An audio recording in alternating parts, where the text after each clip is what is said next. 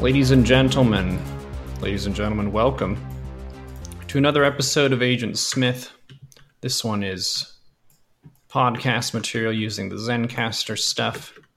It is Sunday, September the 15th, and we are ready to discuss the goings-on in the world, things such as the shitstorm that is Brexit we discussed last week, and we barely just scratched the surface of this massive iceberg of a hot mess of things that weren't supposed to happen and are making no progress in any productive direction. But what else has been going on in the world, Mr. Agent Smith? How are you doing? I'm doing all right. Was there anything that caught your eye in particular? Yeah, my busy work schedule. It actually caught both my eyes for the whole week. So you've been locked down then? Yeah, I have. It's been pretty much wake up, do business stuff before stream, turn on stream, and it's full on. And then we have TwitchCon next weekend, which will be pretty fun. But yeah, I feel like I'm definitely getting back up to speed in terms of hours of uptime with the broadcasting, so that feels good. And I'm experiencing the Pacific Northwest fall again, which is fun. It's a very different climate up here than it is in Texas, where you live and I used to live. So it went from being around 75 or so degrees at the high on average to now it's in the 50s for most of the day. It's kind of cool and rainy as well. But I'm enjoying it. It's a nice change of pace. Yeah, that sounds relaxing. Mm-hmm. It is. Especially if you don't have to commute or go outside.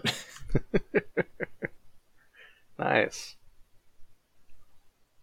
Well, I've got a fair amount of stuff. Not as much as the past couple weeks, but do you want the most recent things first, or do you want the things that I haven't gotten to yet from previous weeks first? I think if we do it chronologically, that might be good. So the stuff that we didn't get to cover yet, and then we can hit the current events. Fair enough. We'll do recent events into current events. And Fuzzy Cord is on deck for questions. Oh, thank you, Fuzzy Cord. Well, do you remember Kashmir? Mm-hmm. So that was in the news. Did you see anything about that by chance? No. Okay. What happened? So Kashmir, well, for those of you listening who maybe aren't familiar with Kashmir, Kashmir is the northernmost state in India, and it's been contested for, I want to say, 70-some years now.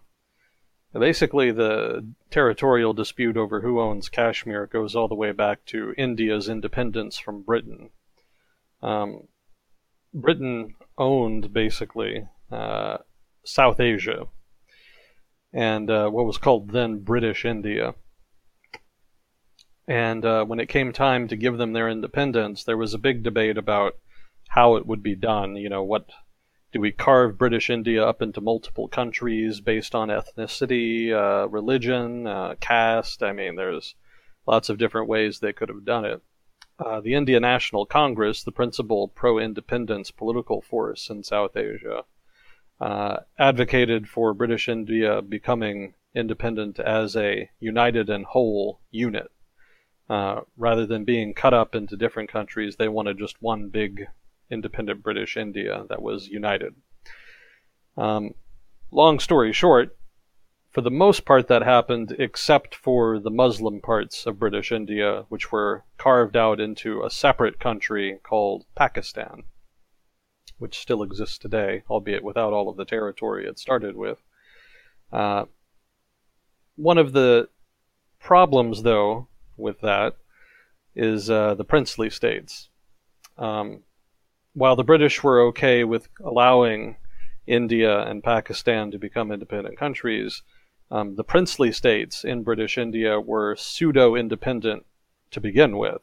Even under British rule, they were nominally autonomous territories that retained their traditional Indian royal families and monarchies, albeit with a significant amount of oversight and direction from British officials. So the princely states were given the option of becoming independent, joining India, or joining Pakistan. and that created some drama in the first couple years of India's independence, because not every princely state was willing to join India or Pakistan, but neither India nor Pakistan were particularly eager to have independent statelets, in some cases, within their own territory.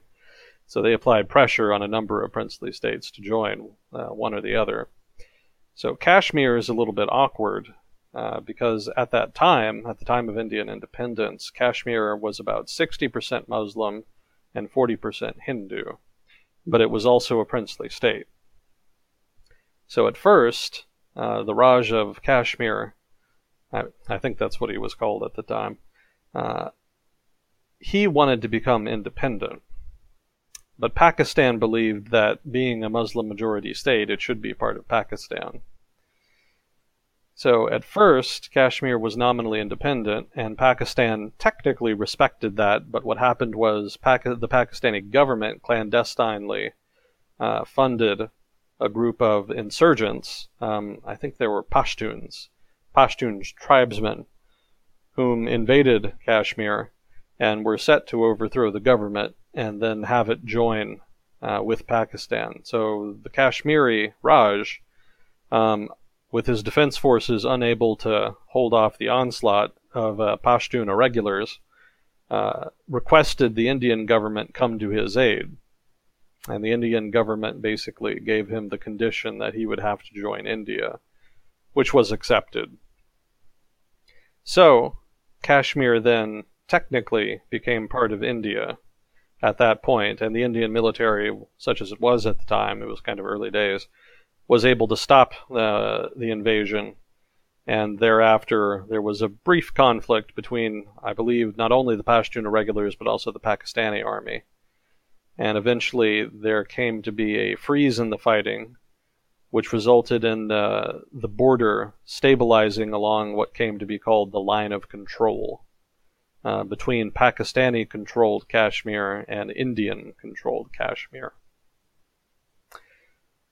So that kind of froze borders in place for a while. There was another couple conflicts over Kashmir fought over the course of the subsequent decades, but for the most part, the line of control hasn't changed too much since then. So what the Indian government did, in recognition of the fact that Kashmir, the princely state, had wanted to, that is to say, the prince wanted to join India, but his population was not entirely sure how it felt about that. At the time, I think the sentiment was more or less apolitical, because most of the people in Kashmir then were relatively poor. I believe that to be the case. But later on, in the early 1990s, there was an insurgency that broke out that wanted Kashmir to separate from India and join Pakistan. And I'll talk a little bit about the reasons for that here in a minute. But one of the things that the Indian government did when Kashmir became a state was to grant it some de facto autonomy, more autonomy than regular Indian states had. And while that was meant to be relatively substantive at the start, in the late 1940s, over time it got watered down to the point where Kashmir today, well, up until recently anyway, had powers that were pretty much the same as any other Indian state.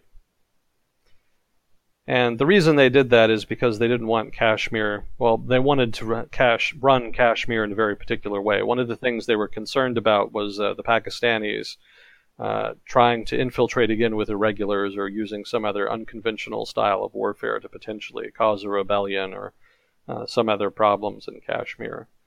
And in order to ensure that the local governance reflected the preferences of the Indian government above and beyond those of the locals, a number of governments in the state of Kashmir were de facto appointed. So sometimes there would be a local party that was elected, but the national government didn't get along with them. And so eventually they would just sort of finagle the local elections one way or the other and get their preferred party in, or preferred guy in, as the case may be.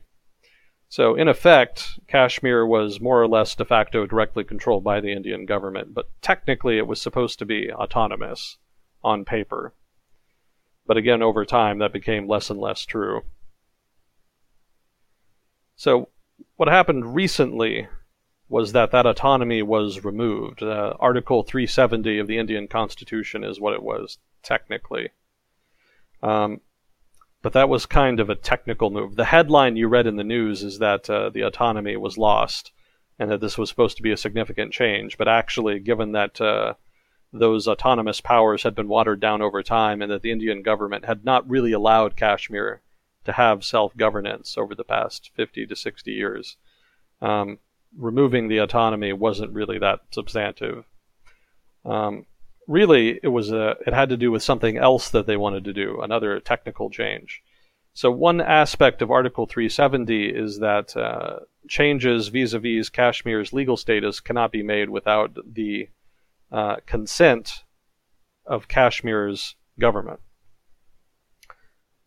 And so in order to do what they wanted to do, they would need to get Kashmir's government's consent, which they would most likely not give if the government was reflecting the will of the broader voting public in Kashmir. So what they did is they, quote-unquote, reinterpreted that rule to mean that the governor of Kashmir could be the representative of the Kashmir government and could give consent for changes that the Indian government wanted to make. And the reason that's significant is because the governor in Indian states is appointed by the national government. Generally, there's sort of a balance of power between the governor and the elected parliament and local prime minister in given states. But in the case of Kashmir, that balance doesn't really exist. So the Indian government was able to make the bigger change that it wanted to make by making this earlier change, which involved scrapping Article 370 and reinterpreting that rule. And the bigger change that they wanted to make is to turn Kashmir into a union territory. And so what that means is that basically, to use a U.S. frame of reference, Kashmir went from being a state to being a territory, like Puerto Rico or the Northern Mariana Islands. So that's a rough corollary that's should be familiar to most Americans, I think.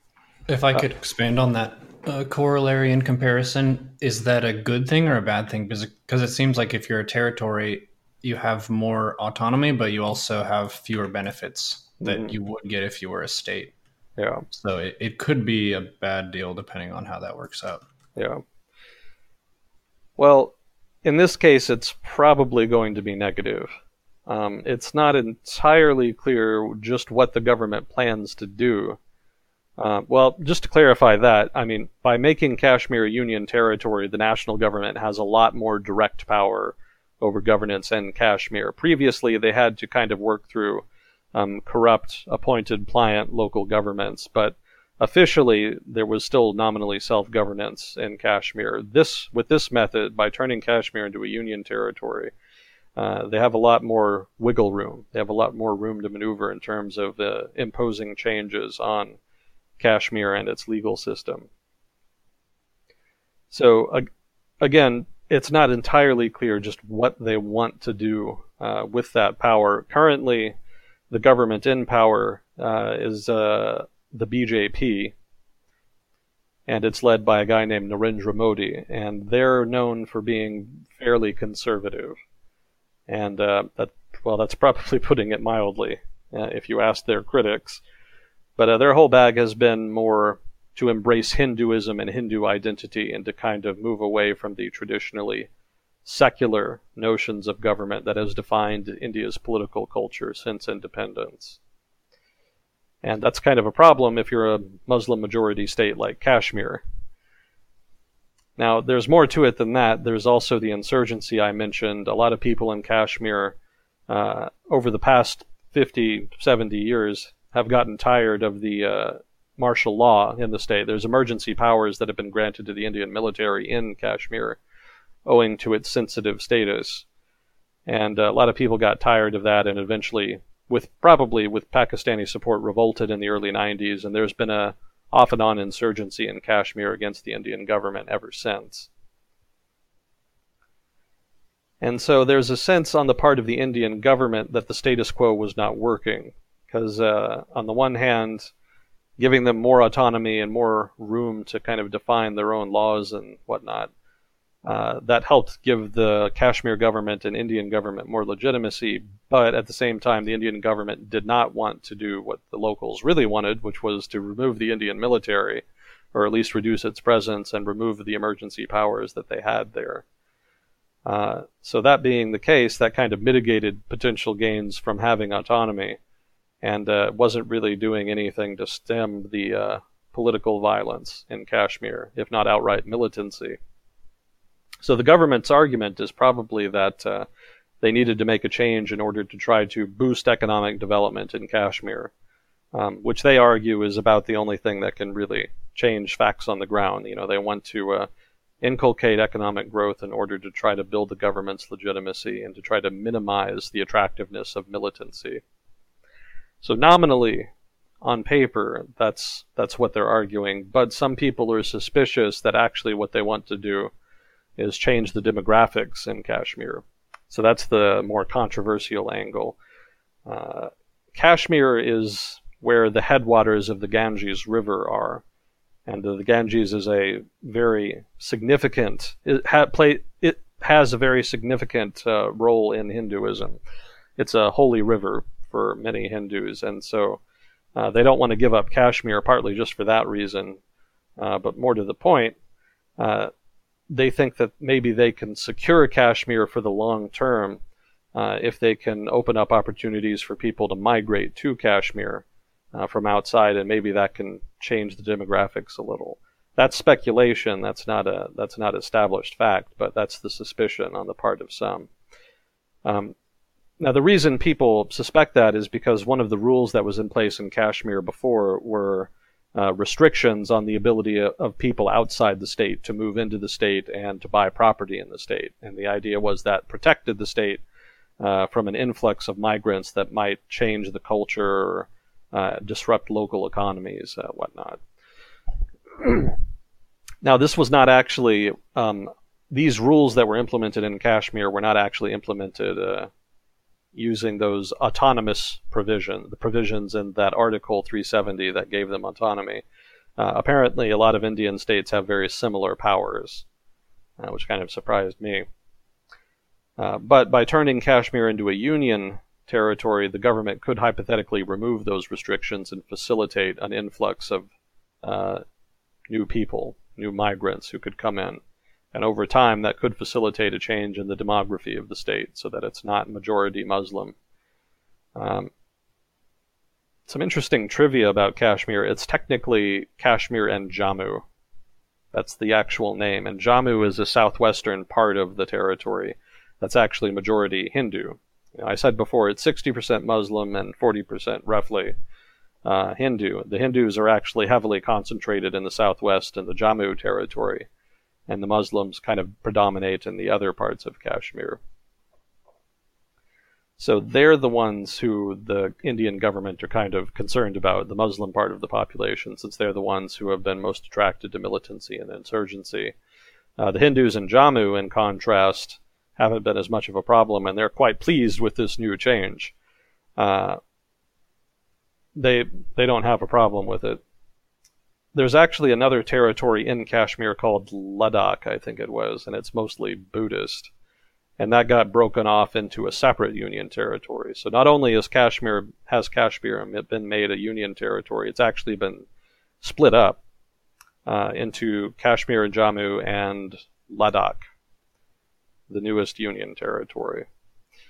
Ladakh isn't very big. I mean, it's basically just a city. It's not unusual for there to be cities or city-sized territories that have union status in India. So Ladakh has basically just become that. I'm not sure exactly why Ladakh was specified for that, but that is one of the changes that they made. So some of the potential motives here, besides potentially changing demographics and inculcating economic growth, some of it is just pandering to a political base. Again, the Modi government is very conservative, And Kashmir is an emotive issue for Hindu nationalists, again, because of the significance of the Ganges and the Ganges headwaters, but also just from a pure nationalist perspective, retaining Kashmir is an important objective and goal for Indian nationalists. So this is sort of red meat for them, so to speak. And one of the reasons that it happened now is because the Modi government just won an election and actually won it by relatively good margin. They did surprisingly well. And so that's given them more room to maneuver with which to deliver on certain political promises, such as trying to address the Kashmir issue.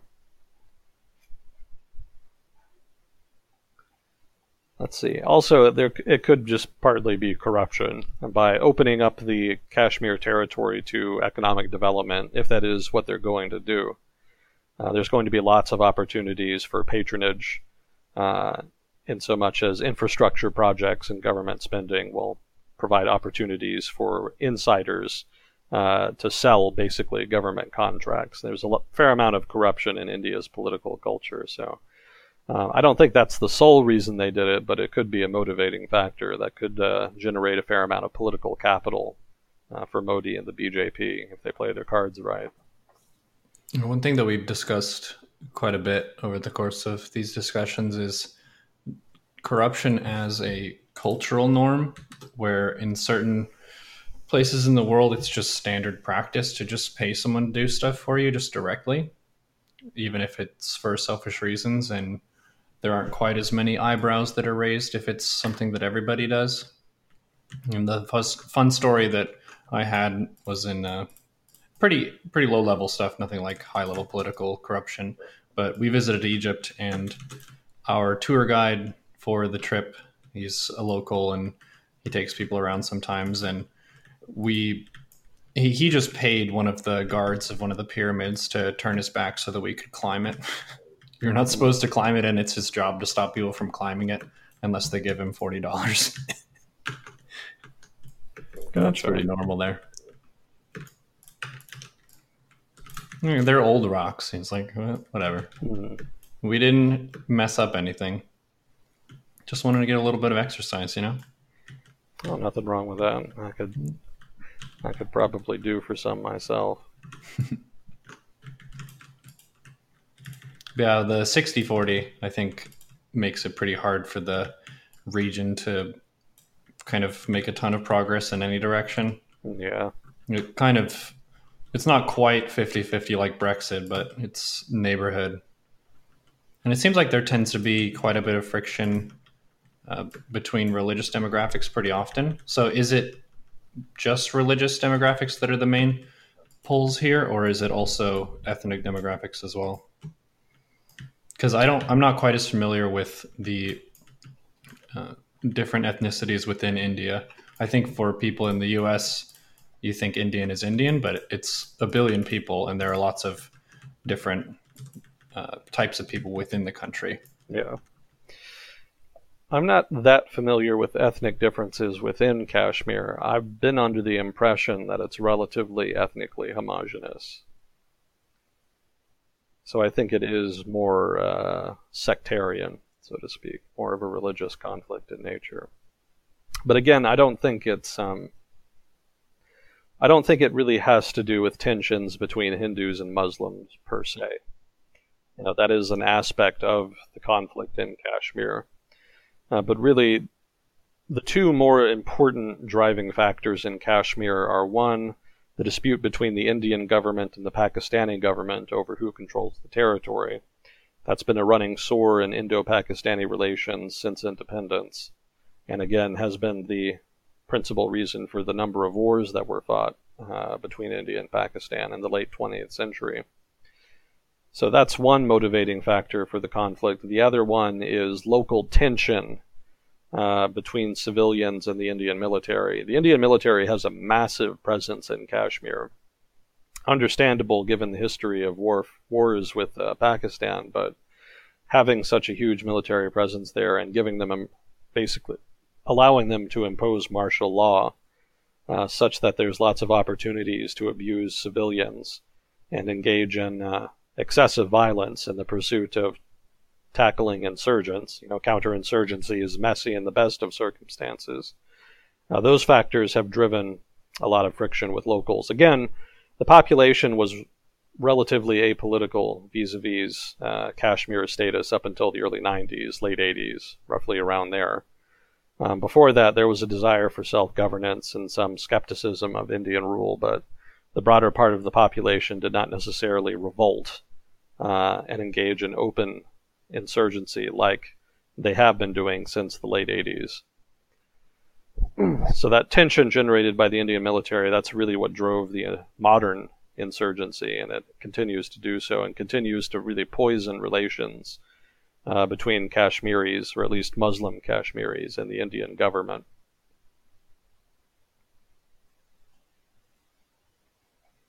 So those are sort of the more important drivers rather than ethnic conflict or sectarian conflict. It's more local politics and territorial dispute. I would say that's a more thorough characterization of the conflict in Kashmir. But to be fair, again, there is that sectarian angle. I can't remember which one of the Indo-Pak wars involving Kashmir in which this happened, but in one of them, maybe it was the first one, but in one of them, the Muslim population in Kashmir basically expelled its Hindu population. The Hindus and Muslims in Kashmir had been relatively mixed, but during one of the Indo-Pak wars, or maybe it was the insurgents, I'm not sure exactly, but at some point the Hindu population of Kashmir, or at least the Muslim majority part of Kashmir, were expelled. And I think most of them ended up either in Jammu or in other parts of India. But again, I don't think there was some underlying tension there that really drove that with the Hindus. I think it was more just a manifestation of tensions with the Indian government and corresponding local nationalism, which incorporates Islam as part of its notion of national identity, or at least local identity. Basically, if not for the territorial dispute and corresponding tensions, it probably wouldn't have happened. That is to say, the expulsion of the Hindus in Kashmir, there wouldn't have really been that same impetus.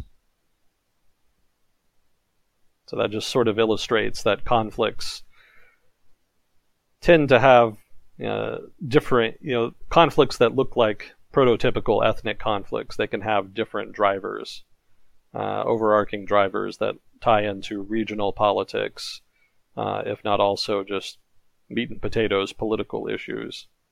We currently have a lot of tension in the United States vis-a-vis police violence, and that ties into ethnic tension, or at least what we would call racial tension in the United States. So that kind of illustrates that tie-in there. They're not mutually exclusive, but it's not just one or the other. So in Kashmir, similarly, there is some tension between locals of different backgrounds, but there's other factors that drive it. And in Kashmir's case, those other factors, I argue, would be the more important. A little bit all over the place tonight. I'm sorry if this isn't entirely coherent.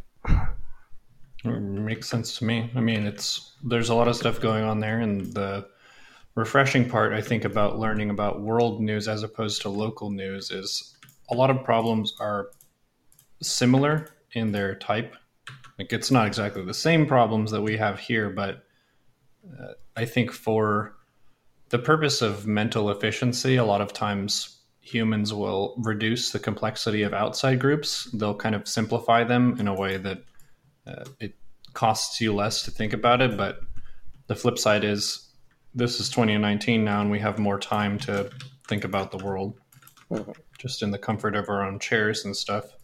So seeing that depth of these sorts of areas and the complexity where it's not really just a simple problem that has a simple solution. It's a long story of tension and different interests and things like this. And it's all kind of a developing drama. Mm-hmm.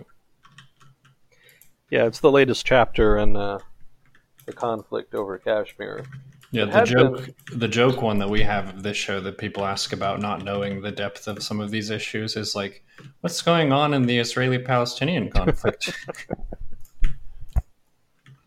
Where do you want to start? Yeah, that's a loaded question if ever there was one.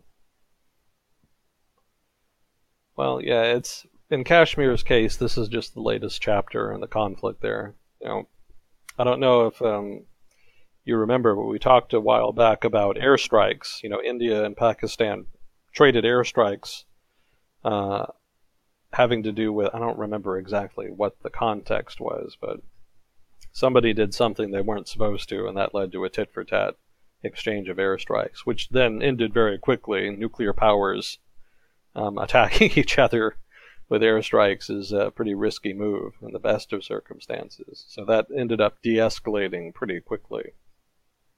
But that happened in and around Kashmir. That's just sort of where the tension between Pakistan and India is highest, and that's where they're really focused. They're really dialed in there.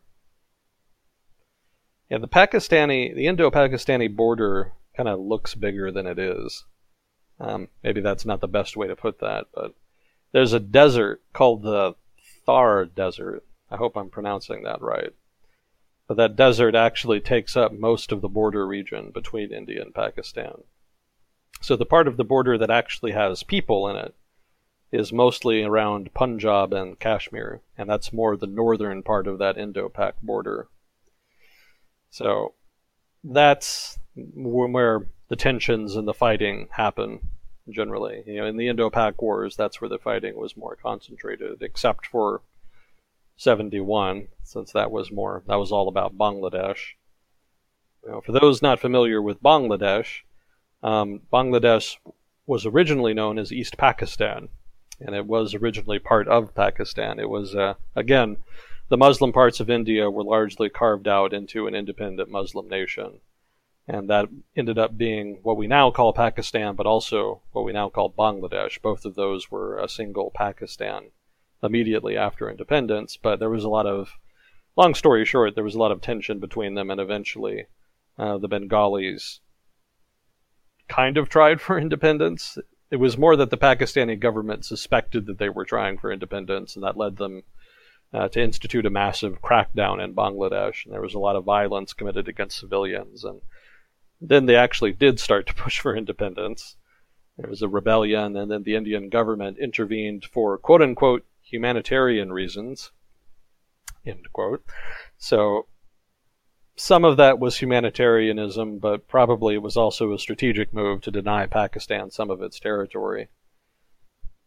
It was successful. Bangladesh is an independent country now because of that, but that's just to illustrate that not every Indo-Pak war has been fought over Kashmir. In 71, most of the fighting was in and around Bangladesh. Kind of a random tangent.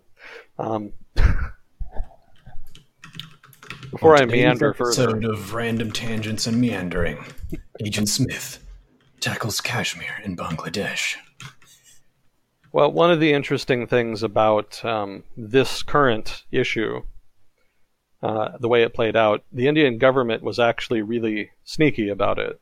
They actually started asking tourists to leave Kashmir before they made this announcement, because they anticipated a lot of negative reaction on the part of the locals.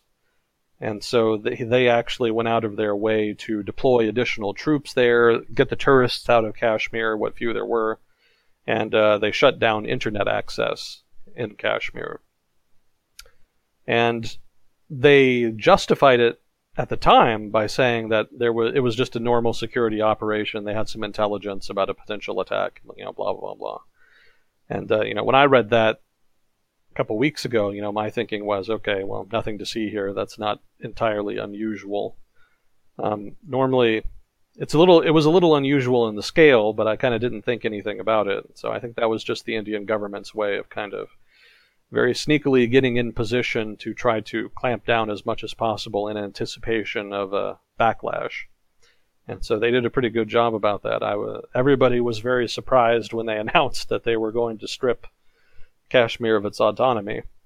in order to, again, just make it a union state. Making it a union territory is the more important change. The fact that autonomy was stripped was more of a legal maneuver than anything. So let's see. So that was some interesting tactics there, political tactics on the part of the Indian government to kind of do that. And they've been, I think, up until maybe just this past week or two, that the media shutdown, not just the internet, but also a media shutdown in Kashmir, had basically continued more or less unabated. It's kind of they're starting to weaken their grip a little bit now, because they think maybe the worst of the potential violence is kind of past. Enough time has passed, they think that maybe people won't be as militant about it, but that's something to watch for, basically. That's how the local Kashmiris respond to the change in their legal status. Less self-governance is generally not a vote winner, so I would imagine that they're pretty upset. But it's not really clear just what exactly they're going to do, or for that matter, what they really can do at this point. But something to keep an eye on. We could be seeing Kashmir in the headlines again soon if there is an especially violent backlash. There's also questions about regional security. Hypothetically, the Pakistani government could respond by escalating its support for insurgents in Kashmir, which would really test relations with India, which are already not great. But I don't actually think that they will. The Pakistani government has come out and said, basically shit-talked India, basically saying that they were going against the will of the public in Kashmir, and that their occupation of Kashmir was illegal, and that they were going to bring the world's attention to what they were doing there. But they didn't actually do anything, at least from what I saw. And I don't know that they really have a lot of incentive, because really for Pakistan, what the Indian government has done has not really changed the calculus for them. For them, Kashmir is still occupied by India. Pakistan still claims it. But other than that, nothing really of substance has particularly changed. You could maybe argue that the Indian government has signaled by doing this that it's especially committed to staying in Kashmir, and that Kashmir being given to Pakistan, such as it is, or even having a referendum over Kashmir status in Kashmir, none of that seems to be on the table given what the Indian government has done. I mention a referendum because there was, after the war in Kashmir in 1948, I think it was, there was a negotiated settlement which involved both parties technically agreeing to hold a referendum in their respective parts of Kashmir that they held in order to decide the territory's status. And the Indian government has never carried that out, and basically shows no sign of doing so, especially now.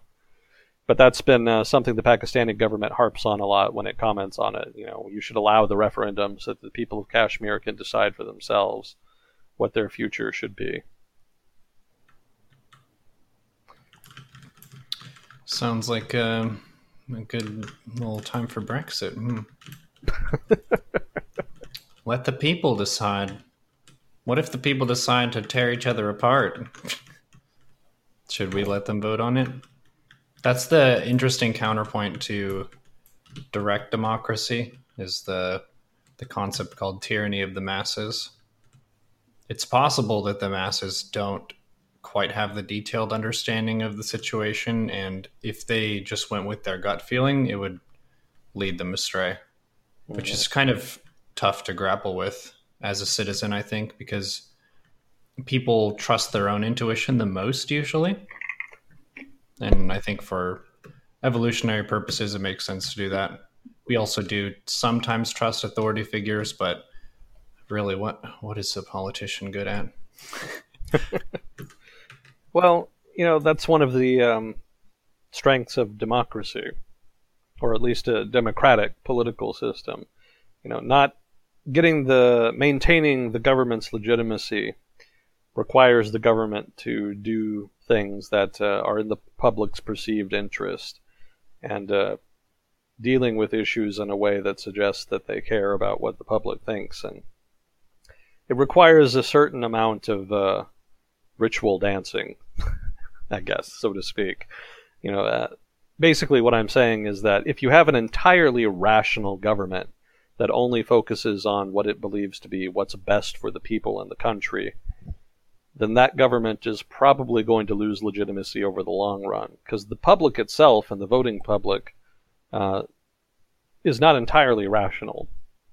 You know, voters are not fully informed about every issue, and their priorities are not always the same as what purely or supposedly an attempt at objective leadership would want.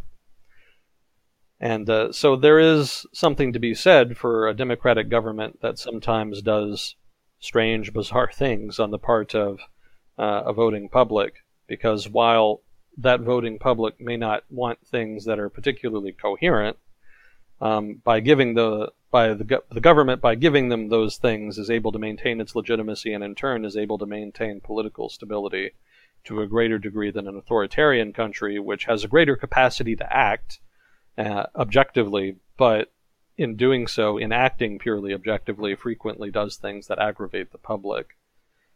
To say nothing of, you know, the many other problems with authoritarian politics, such as with trust and whatnot. But that again ties into legitimacy. So, yeah, a certain amount of passions in politics does have a useful role to play, in so much as it facilitates long-term political stability, albeit sometimes at the cost of short-term political stability.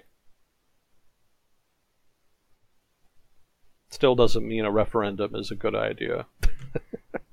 Yeah, well, the frustrating thing when you're watching a lot of the political discourse, especially around election season, is the way that oftentimes the more emotional topics are discussed that tend to be more divisive, rather than the practical topics that are easy to agree on, that don't quite require a particular political orientation. But if you get people to put their heads together, they could get a bunch of useful stuff done. But I think some of those issues tend to be less saucy and attention grabbing. They can be more boring, like this bridge is about to give out and we're all going to die falling into this ravine. It's not quite as fun, like, oh, we have to decide on a bridge project, versus, like, I don't know, stuff that gets people's emotions riled up, where they know somebody or some story or something really catches your more human animal social sense. Social issues do matter, but I think the energy can be wasted if you just throw it into an arena where it's pretty close to a 50-50 split and you can't get people to agree. Yeah. I think it's best to just kind of put those on hold until you get the more obvious ones out of the way, personally. Yeah, historically the US has kind of gotten out of that by having a relatively homogenous culture. Because if you're more homogenous, you're less likely to have a 50-50 split, you know, on important issues, or at least social issues that are perceived to be important. One of the problems that happens as a country grows in population, though, is that it basically becomes impossible to maintain that degree of homogeneity. It's not even just, you know, ethnic or racial. I mean, just the biggest differences in the United States right now are not between, you know, whites and blacks or whites and Hispanic. It's actually mostly between whites and other whites. That's where the biggest divide is. And, you know, that straddles, you know, obviously those differences straddle, you know, ethnic and racial and religious lines and whatnot. But the fact is the United States has grown in population over such a wide area for so long now that invariably there has developed immense differences between different regions and different people of different economic interests and different backgrounds. I mean, it was probably just inevitable that the country was going to diversify in terms of, you know, political preferences, philosophy preferences, outlook, you know, etc. Even if all of the country were still white, you know, even if the whole country were white right now and had developed that way, a country with this many people, I think it's 320 million people over such a large area, you just can't be homogenous like that. There's just too many differences that come up. I Well, guess. I think part of the thing is it's a few factors together. If I had to just take guesses at it, one of the factors is that people want to be different to an extent. So even if they share a lot of common ground, they're going to try to look for the differences to make themselves feel unique, which I Mm, think is part of why we have a fairly divisive political culture right now. Is if we have a bunch of overlap in terms of our culture, then we're going to try to focus on what doesn't overlap. And then, in addition to that, with the mass media sort of clickbait era, we tend to focus on the stuff that is the loudest information rather than the most true information or the most helpful information. Just the stuff that really gets you going and riles you up, emotionally speaking. So, hmm yeah, it's not really. I think there is a little bit of religious stuff between more secular and more Christian, but it's more of the left leaning versus right leaning, conservative versus progressive, is what it seems like to me. Yeah, I think that's a pretty accurate portrayal. And to be fair, it also ties into economic development. A lot of the biggest differences in U.S. politics are rural urban. That's a pretty significant aspect as well. We didn't have so many people living in metropolitan areas that were so large 100 years ago, or even 50 years ago.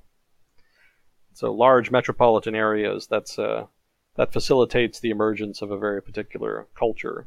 It seems that seems to be the pattern, and so that's driven a significant amount of divergence in political preferences as well. We need the voice of the moderate, the person who's like, I mean, whatever. It's not a very loud voice, though. Like I was saying, to be moderate isn't particularly attention grabbing and emotional. Well, it's useful.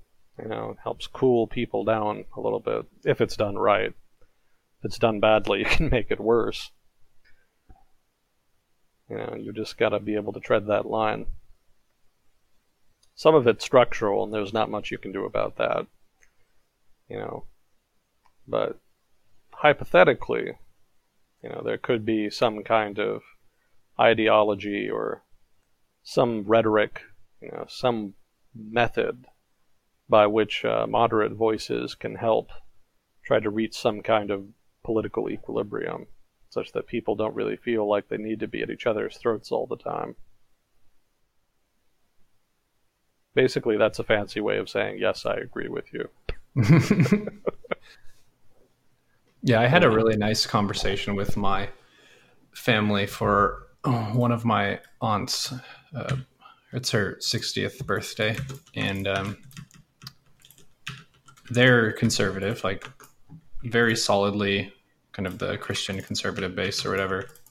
And there's just so much common ground for the basic issues that we face as a country. So stuff like the gerrymandering that makes both sides feel like it's not really fair for them, the dishonesty in a lot of politics, the lack of transparency, the way that privacy works now. It's like there's a whole laundry list of issues that are really easy to agree upon, whether you're left leaning or right leaning. But then on the news, you see them just going for our buttons to try to rile us up with all the stuff that is really divisive. And that's basically all they talk about.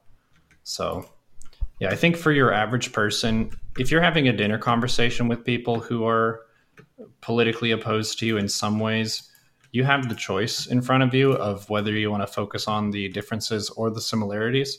I think either one can be fruitful if you do it in a tactful way at the right time with the right people.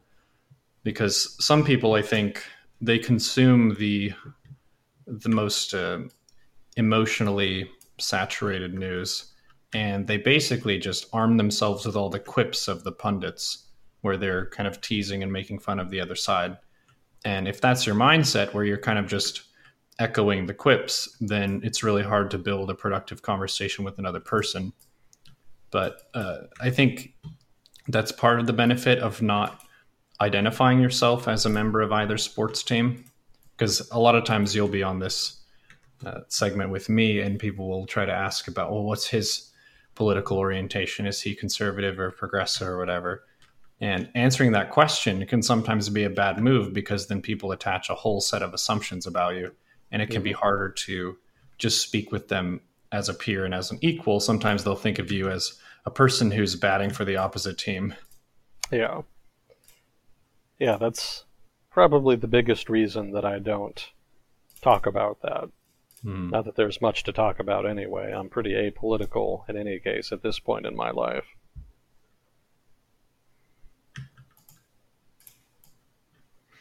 But if you sound smart to someone and they like you, then they want to imagine you having their alignment. But if they don't like you, then they'll imagine you as from the other team. That's how. Yeah, there is that. There is that. I don't know how. I don't know how attractive I would be to one team or the other. So I hope nobody's really pining for me to be on their team. Join us. We are the chosen. So that's Kashmir. That's kind of what's going on there. It's right now the Indian government is just kind of trying to hang on and manage it. Hopefully, they're hoping that it doesn't spin out of control with a big flare-up in the insurgency. But that kind of is probably going to depend on what they're going to do. If they really jump in and make a lot of really disruptive changes that go against the grain of local political sentiment, then that makes it much more likely that there will be violence. But if they don't, or if they do it slowly, maybe then it kind of works. That kind of remains to be seen. So that's something to watch for the future. Just what the Indian government does in Kashmir now. Your move, Indian government. So that was big news for a while. That was actually something I had in my notes from weeks ago. It was one of the things I was going to talk about when we came back after that long break, but we never quite got to it. And then we ran out of time last week too. So it's hard when we have Brexit to talk about. Everybody loves Brexit. It's the gift that keeps on giving. Now let's see, what else do we have here? Well, the United States signed a free trade, well, I shouldn't say signed, but there's agreement, quote unquote, in principle between the United States and Japan for a free trade agreement. And I can kind of briefly go over what's nominally been agreed to, or at least what's been released in media. Japan is going to open up its markets to U.S. agricultural imports.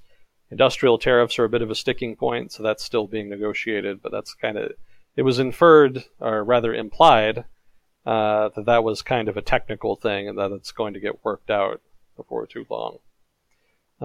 Apparently, the specific problem is that the United States government does not want to lower its 2.5% tariff on Japanese automobiles.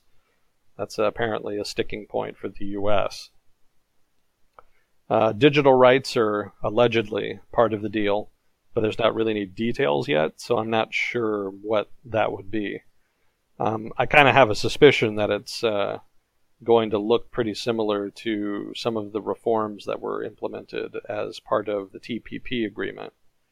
But that's going to be a pattern you'll see emerge here. Basically, another aspect here is IP regulatory alignment and services. IP is intellectual property, so intellectual property, regulatory alignment, services sector, all not part of the deal. Those things are not going to be included. So it's mostly going to be lower industrial tariffs and a more open market in Japan for agricultural imports from the United States. That seems to be the crux of it. Now, the thing about this deal is that nothing Japan or the United States has agreed to in this deal is really anything that they had not already agreed to as part of the TPP negotiation. And so that's the pattern I kind of mentioned before. A lot of the agreements that the United States has made with other trade partners have generally been pretty similar to TPP, at least in Asia anyway. And so they're not really giving concessions per se. They're more just saying, okay, well, we agreed to do this before, so I guess it's not a problem if we agree to do it here. But that gets turned in the media into a major bilateral trade agreement, some kind of great triumph. But really, they're just sort of rehashing the TPP. But unlike the TPP, not every this new trade agreement with Japan doesn't cover all of that. So, for example, industrial goods, that was kind of a settled issue in TPP. Digital rights were part of that deal as well, and kind of like what I was saying before, I suspect that if the pattern holds, then whatever digital rights were agreed in this bilateral deal will probably look a lot like the ones negotiated in the TPP. The TPP did have intellectual property regulatory alignment and the services sector as part of the deal, so that's a shortcoming of the new bilateral deal. And I'm not sure why the United States settled for less on that count. I'm not sure. I would have to kind of do more digging on that. But apparently they're satisfied with relatively limited gains involving agriculture and industry. So again, this is sort of another non-event, basically. Sort of something that was already going to happen that has now been repackaged. And we've already seen that with the renegotiation of the free trade deal with South Korea and the renegotiation of NAFTA. And possibly others that are pending as well will probably look similar. So you can kind of put this in the same category. It is a step forward in terms of free trade and opening markets, so it's not a bad thing by any stretch of the imagination. But at the same time, they basically just took some of the low-hanging fruit from TPP and repackaged that as a bilateral trade deal. And so this is more of a media exercise than anything.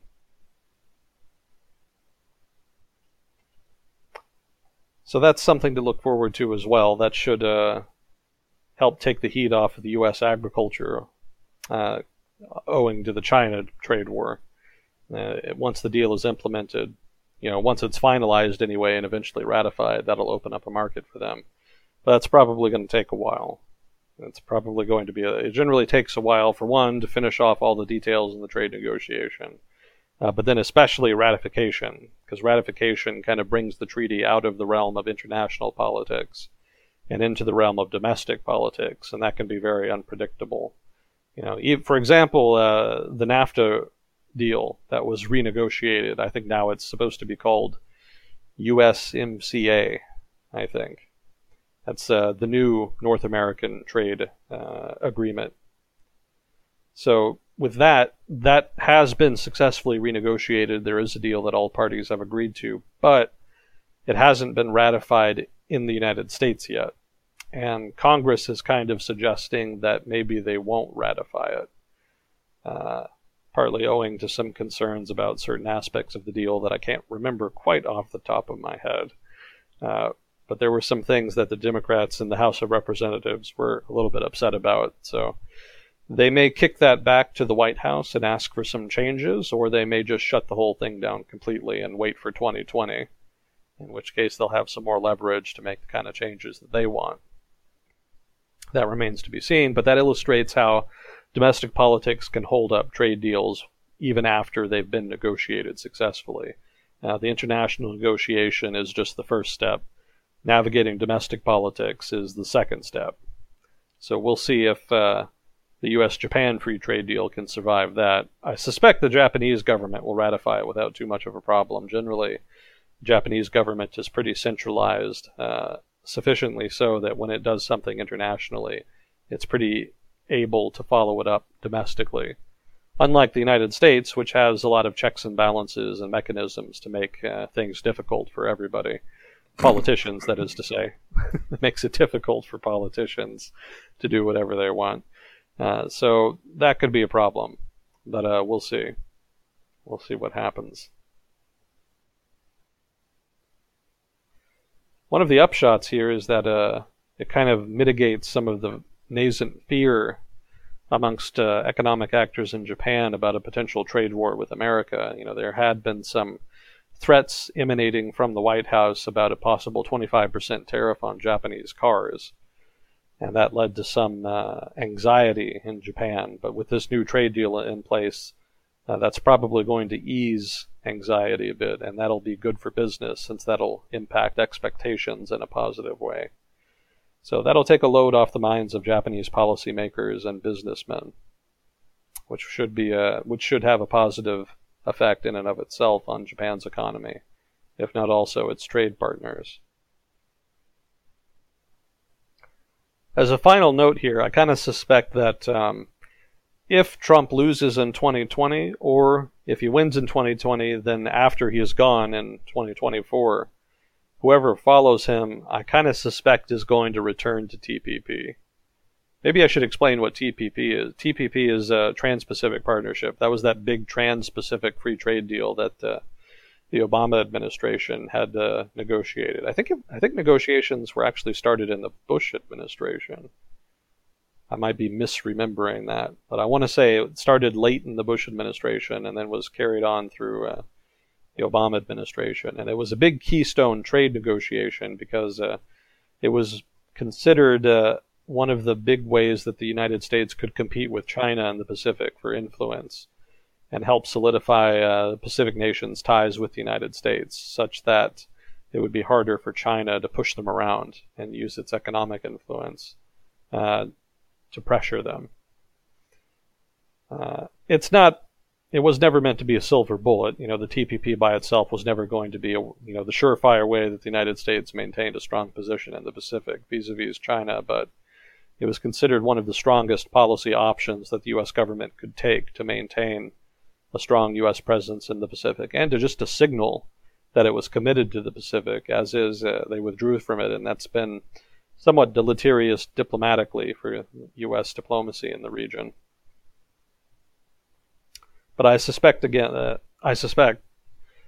whoever comes after Trump will probably return to that, and I suspect a lot of nations in the Pacific will probably be pretty willing to entertain that.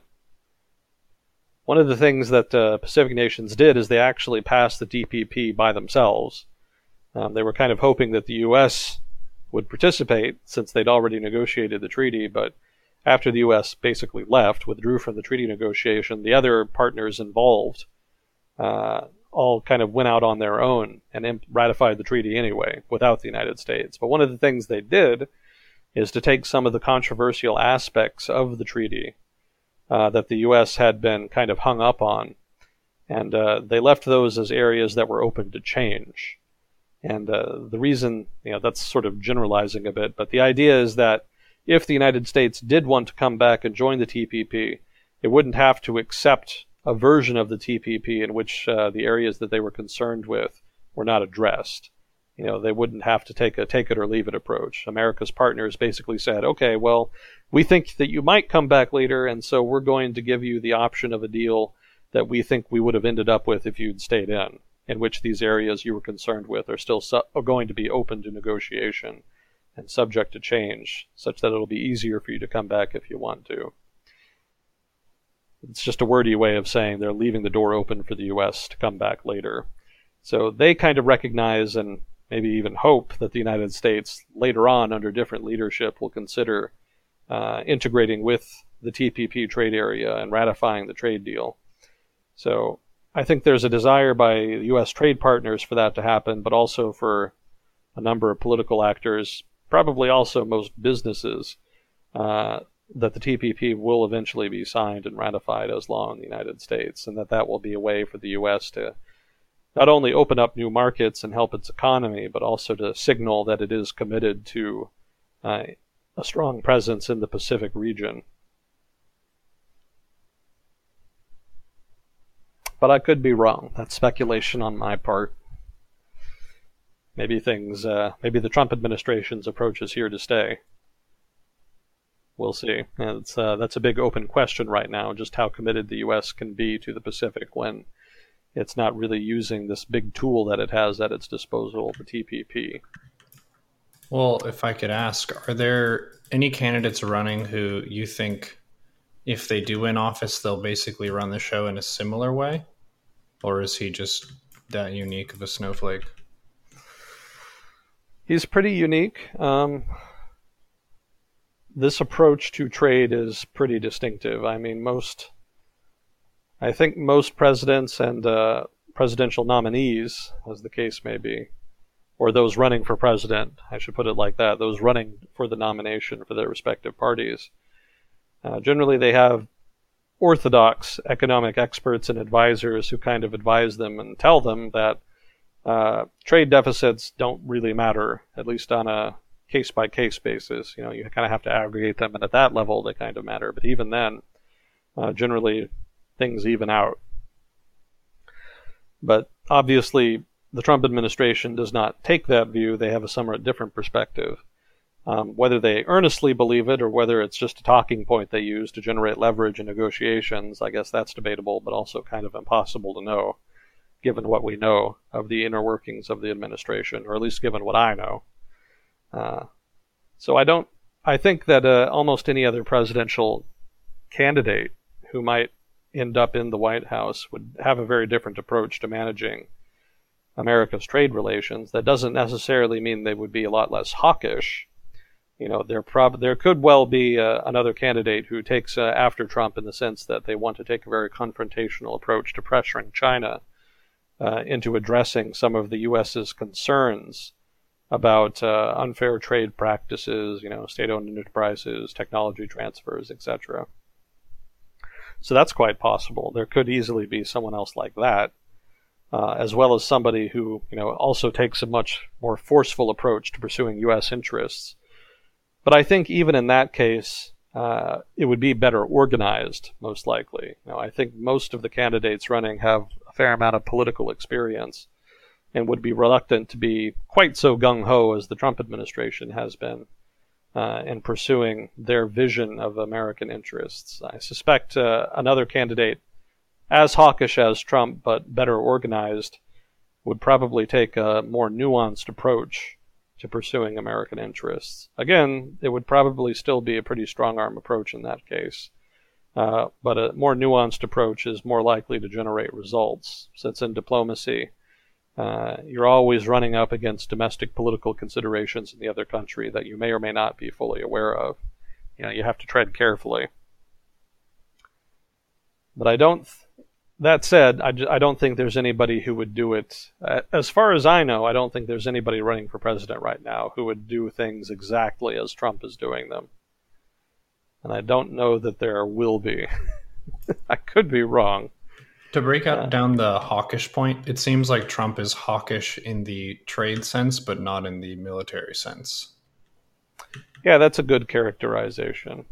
He's not, I guess you could point out that he's very hawkish on Iran. In that sense, even even on national security matters, he's very, on that regard, he's hawkish. But in general, he's relatively dovish on national security. He's not really super gung-ho getting involved in a lot of other countries' conflicts, although that's actually kind of a mixed bag even outside the Middle East. The U.S. has been deepening involvement in Africa on counterinsurgency operations and train and assist operations, and it's doing a lot more of that in Africa lately. And of course, Iran and Syria also suggest that the U.S. is still nominally committed to some degree of interventionism, or at least international pressure on issues of interest to the United States, such as Iran's nuclear program. So technically, yes, Trump is dovish in principle. He wants the U.S. to be less involved in other countries' affairs, and he's been reluctant to get involved in, Syria, for example. But Iran kind of belies the fact that he is sort of a strongman leader, in the sense that he likes strongman solutions. Iran is a running sore in U.S. foreign policy, and he wants to deal with it brusquely and with a muscular approach, and that kind of requires a hawkish approach in that case. So I don't know that, Trump is a politician who defies so many categorizations and labels and, whatnot. I think really he doesn't have any one approach to foreign policy. I think he takes the approach that he thinks suits him given circumstances at a given time. And those circumstances change, and in turn, so too does his policy preferences on given issues. It's really a fairly mercenary approach to dealing with foreign policy and policy making in general. Maybe it was inevitable. The politics in the U.S. have kind of been trending more towards a certain amount of realpolitik and self-interest on the part of politicians. So, maybe this is just sort of the logical end point. But That's debatable, highly debatable. And in any case, I think the Trump administration is probably not the most organized. I think that's kind of the main takeaway there.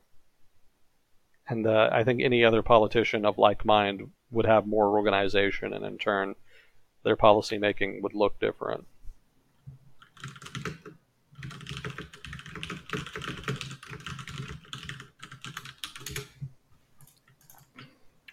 Cool. So that's Japan. Quick little review there. Tariffs. I used to be rolling in my economy, but then I got tariffed. Let's see. Oh, so speaking of Iran, something else that was in the news was a proposal by France to try to help Iran engage in trade. That might sound weird, but the U.S. has a lot of sanctions on Iran. Secondary sanctions that sanction companies outside Iran and the U.S. who do business with Iran.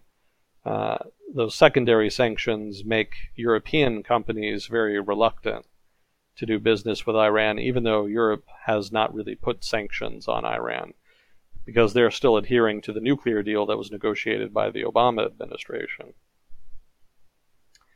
So the fact that European companies are not willing to most of them are not willing to trade with Iran is very upsetting for the Iranian government, because the whole benefit of the nuclear deal was that their economy would have a chance to recover after crippling sanctions had been levied against them for so long, before the nuclear deal was agreed. But if European companies are not willing to do business with them, then they don't really get that benefit. So for them, it kind of feels like sanctions are still in place, even though technically they're not. So there's been a lot of tension over that, with the Iranian government threatening Europe as well as the other countries involved in the nuclear deal, threatening them that if the Iranian economy is not able to engage in trade with some of these other places, then they're not going to really have any incentive to stay in the nuclear deal, and they're just going to abandon it. So Europe, for its part, has responded to that by trying to encourage European companies to trade with Iran, to little to no effect.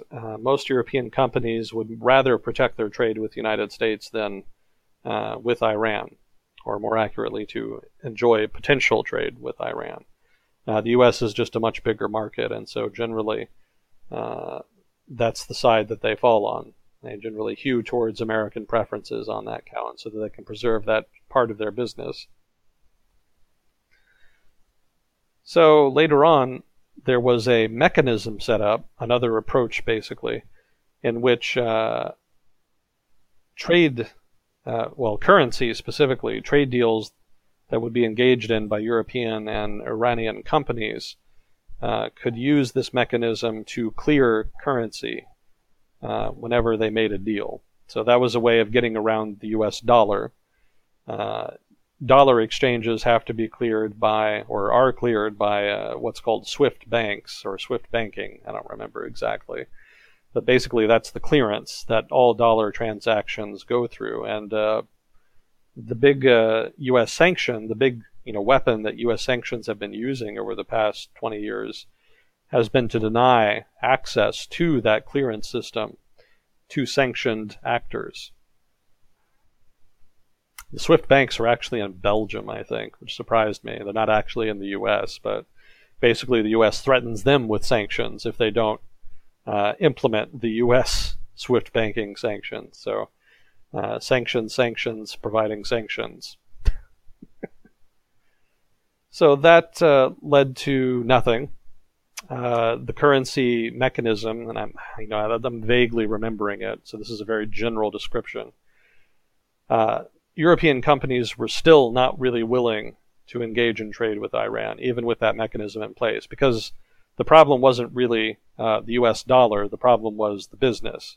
Even if you can use euros or whatever currency you want, not having access to the dollar specifically isn't necessarily a problem in and of itself. The bigger problem is that if they had traded with Iran, then they would be cut off from the U.S. market. That was the bigger threat. So then Europe was back to square one, and the Iranian government is just getting more and more frustrated because their economy is still, tanking. So the most recent proposal that came out over the past couple of weeks was an interesting one in which the French government under Macron proposed to extend Iran $15 billion of credit. And this credit would be guaranteed with Iranian oil. So that would give the Iranian government some hard currency with which it could export.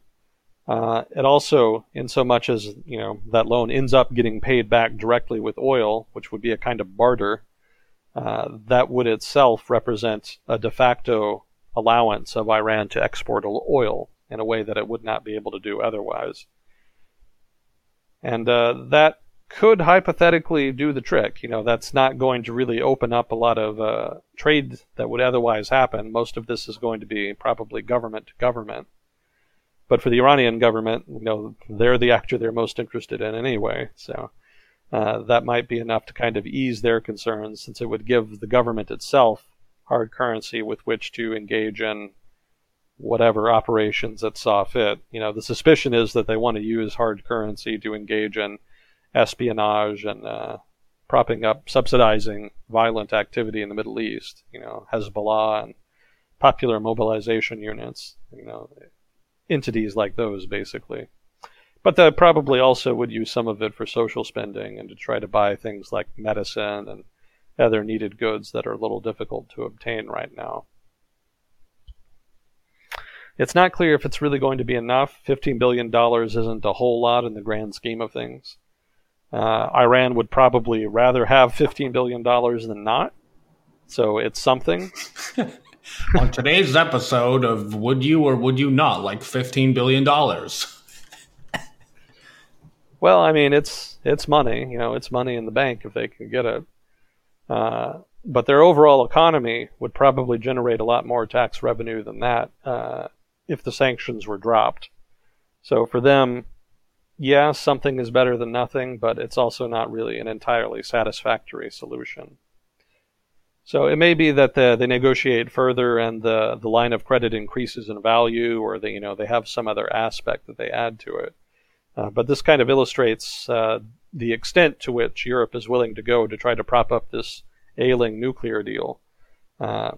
Giving billions of dollars in credit is controversial in any country.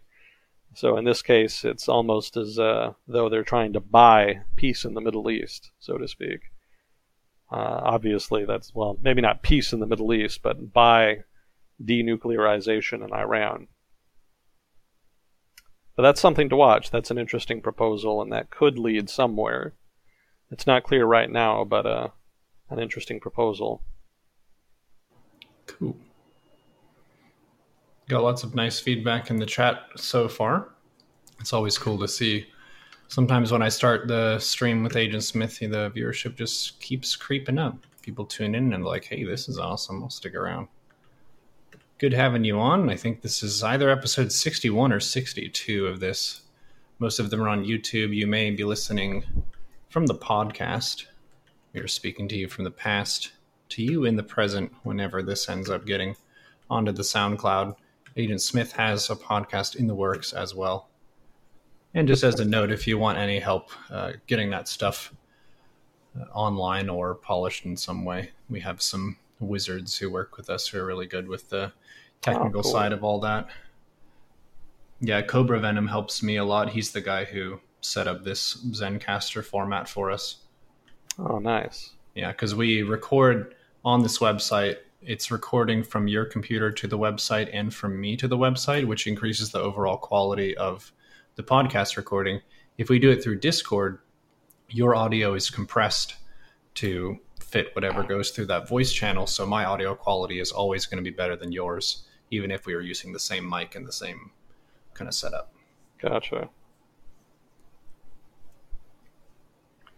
Well, if I hit any problems, I'll hit you up, and maybe you can hook me up with them. Cool. Well, let's see. Are we doing okay on time? Yeah, let me check for you. A nice thing about this is it has a timer, so we are 1 hour, 19 minutes, and 39 seconds into this. Okay. So I think having it a little bit less than 3 hours is good because we don't have to cut it and start a new one. I think that can create some potential problems. Oh, I see. Okay. I'll try to wrap it up in an hour and a half then. Let's see. I'm trying to filter out some stuff. I know we don't need all of this. I'm trying to get you the key updates, I guess. Well, have you heard anything about Hong Kong lately? Not beyond what we discussed last week. I did see some questions in the chat about Hong Kong in general, and I think one of them was addressed in our previous episode, which you can find in the Twitch video, in the Twitch highlight rather, before it gets ported as a podcast and a YouTube video. It was basically a question about why China is communist, but Hong Kong is less so. Well, Hong Kong's not communist at all. Yeah. Which also counts as less than. Fair enough. Yeah, but it's good that you make that clarification. Well, maybe it's nitpicking. I try not to. Sometimes I fall into it by accident. No, I think it's good. I'm not going to be super offended if I'm corrected or if there's a little clarification that you make. I think being flexible in conversation, especially when you're talking about complicated stuff, is a very, very, very valuable mindset to have. Some people are very rooted in their opinions. They want to have their opinion and keep it. And if someone else suggests that they're wrong or not fully correct, then that's a personal attack, and I'm now upset at you. Well, in Hong Kong, I guess long story short, the extradition bill that they were protesting over was officially withdrawn, which, as you may recall, was the key demand that the protesters had and was the main issue, basically what started the protests in the first place. So there was kind of an interesting series of events that led up to it. There was a leaked recording of Carrie Lam, whom again is the central executive, quote unquote, of Hong Kong. And that leaked recording had her saying that she had bungled managing the protests and that she would resign if she could. Which was a pretty big thing to admit. Probably doesn't surprise anybody, but having the recording leaked kind of makes it official, more or less.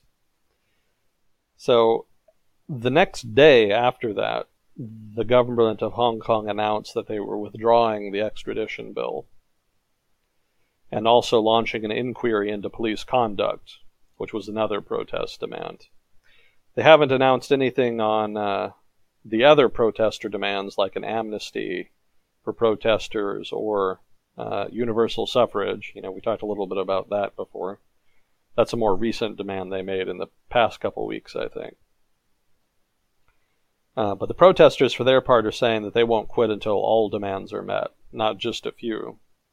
So it seems that the protests are going to continue, and they have, since this happened. But the whole series of events was a little weird, and it kind of had me thinking maybe it was just sort of a setup. Well, not a setup, but maybe that it was artificial. I kind of suspect maybe the Chinese government wanted to leak that audio, went out of their way to record it and leak it, so that they could save face. If they do give in to the protesters' demand to withdraw the extradition bill, that kind of looks like a defeat. And it makes certain people involved look kind of bad. The Chinese government writ large, but also probably people in the Chinese government's Hong Kong office. So if they can leak this audio, that means that they can kind of deflect blame. They can say, okay, well, it's not our fault, it's Carrie Lam's fault, blame her. And of course, as we've talked about before, saving face is a big deal in Chinese culture. So I'm a little suspicious maybe that's the actual reason the audio was leaked. I think maybe they decided finally to just withdraw the extradition bill And the leak is the method of preference with which to deal with the issue of covering asses. Ever important in politics, of course. So let me check my notes here. So it's kind of it'll be interesting to see how the protesters respond. This is a big concession on the part of Hong Kong government, and it's the main issue. Technically, it was the one issue that was in dispute. So now that the government has given ground on that, it's going to be interesting to see, one, if the protests continue. It seems like they will, and two, how the government responds to that. With a big concession in play, the government would probably like to see something in return. And if they don't get anything, that lends a lot more credence to people who are arguing for a harder crackdown. Not a violent crackdown. I still don't think there's going to be any kind of 1989 Tiananmen Square, in Hong Kong. But it may be that positions harden if the government is not able to get some kind of concession in return by the protesters. So that's something to keep an eye on. Let's see, checking my notes again. Oh, yeah, so there's the issue of timing. So why now? Why did the Chinese government suddenly want to give ground on this at this particular point in time? It's difficult to say because, again, Chinese politics is very opaque, as we've discussed before. There's a couple potential ideas. One is that Trump had been making more noise about it, and it may be that the Chinese government was afraid it might become an issue in the trade negotiations. So maybe for that reason, they just wanted to go away and deal with it. It might also have been just because Beijing lost confidence in Carrie Lam. So it might be that she's set to resign pretty soon, if that's the case. If there is just a total government collapse in faith, I guess, in Carrie Lam, then maybe they're just looking to get somebody new in who they think will be able to manage the problem more competently. So if that's the case, then Carrie Lam is probably going to resign soon, and there's going to be a new guy in place who will probably be more of a hardliner, I would expect. Somebody who's going to be more willing to toe the party line, so to speak, vis-a-vis the Chinese government's political preferences, and somebody who maybe can deal more deftly with political issues such as this. I'm not saying that they're going to put a guy in who's just going to crack down violently whenever there's opposition to something that Beijing wants, but he's going to be somebody who's more skilled and deft at implementing Beijing's preferences, such that Beijing gets its way without causing, massive citywide protests. Now, maybe that's not entirely possible at this point, given the breakdown in trust between Hong Kong's public and Beijing, but regardless of how true that is, I think China is not going to, that is to say Beijing, is not going to just give up on things like the withdrawal bill, if not also the withdrawal bill itself. In fact, it could be that in a few months we're right back where we started, with the Hong Kong government in trouble again because it's trying to do something on behalf of Beijing that the Hong Kong public doesn't like or want. But again, that all assumes that Carrie Lam is just in the doghouse with Beijing and that they're looking to find somebody to replace her. That's speculation on my part. So again, to reiterate the points we've covered so far, it may be that Beijing. It may be that Beijing picked now because they, lost faith in Carrie Lam, or because they're worried about trade negotiations with Trump. And then that brings us to the third possibility, which is that Angela Merkel is coming. Well, actually came already. Came to China. Was coming to China for trade negotiations between China and I think Europe. Germany certainly specifically, but I think she was also kind of going on behalf of broader Europe as well. She went there to discuss a bilateral investment treaty. The German economy is slowing down a bit, so finding new sources of demand is a bit of a priority for Berlin. And there was a fear, there may have been a fear in Beijing that if the Hong Kong protests were ongoing, then maybe it would look bad for Merkel back home in Germany. And in which case, maybe she'd cancel the trip entirely, or maybe possibilities in terms of trade agreements would be mitigated.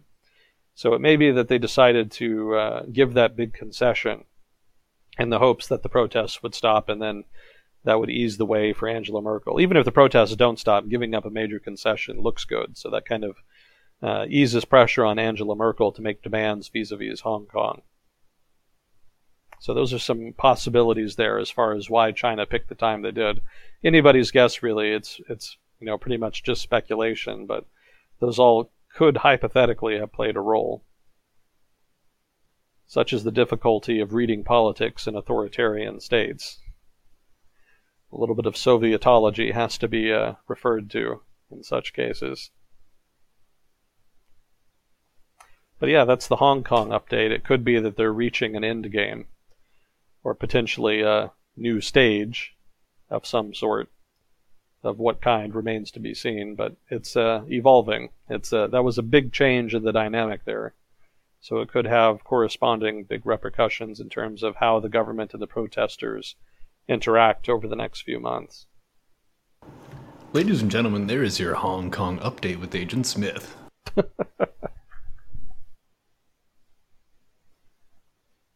So let's see, I'll skip some of this stuff so we can get down to the fun stuff. I kind of had a correction from last week. I made an analogy. I was talking about the Eurozone crisis last week, and I tried to make an analogy that turned out to be pretty garbage. I was listening to it again later on, and ended up realizing that it was not a very good analogy, but I think I'll just gloss over that. Just take last week's analogy vis-a-vis Europe with a grain of salt. That didn't pan out quite as I imagined it in my head when I was saying it. Let's see. I want to try to get to questions, and I know we're kind of running out of time to a degree. So Brexit, we'll do a Brexit update. That'll be fun. And then we can talk a little bit about... Yeah, we can just skip ahead to the Houthi thing. That's the big news today. So let's see... Yeah, the Brexit update. So to kind of...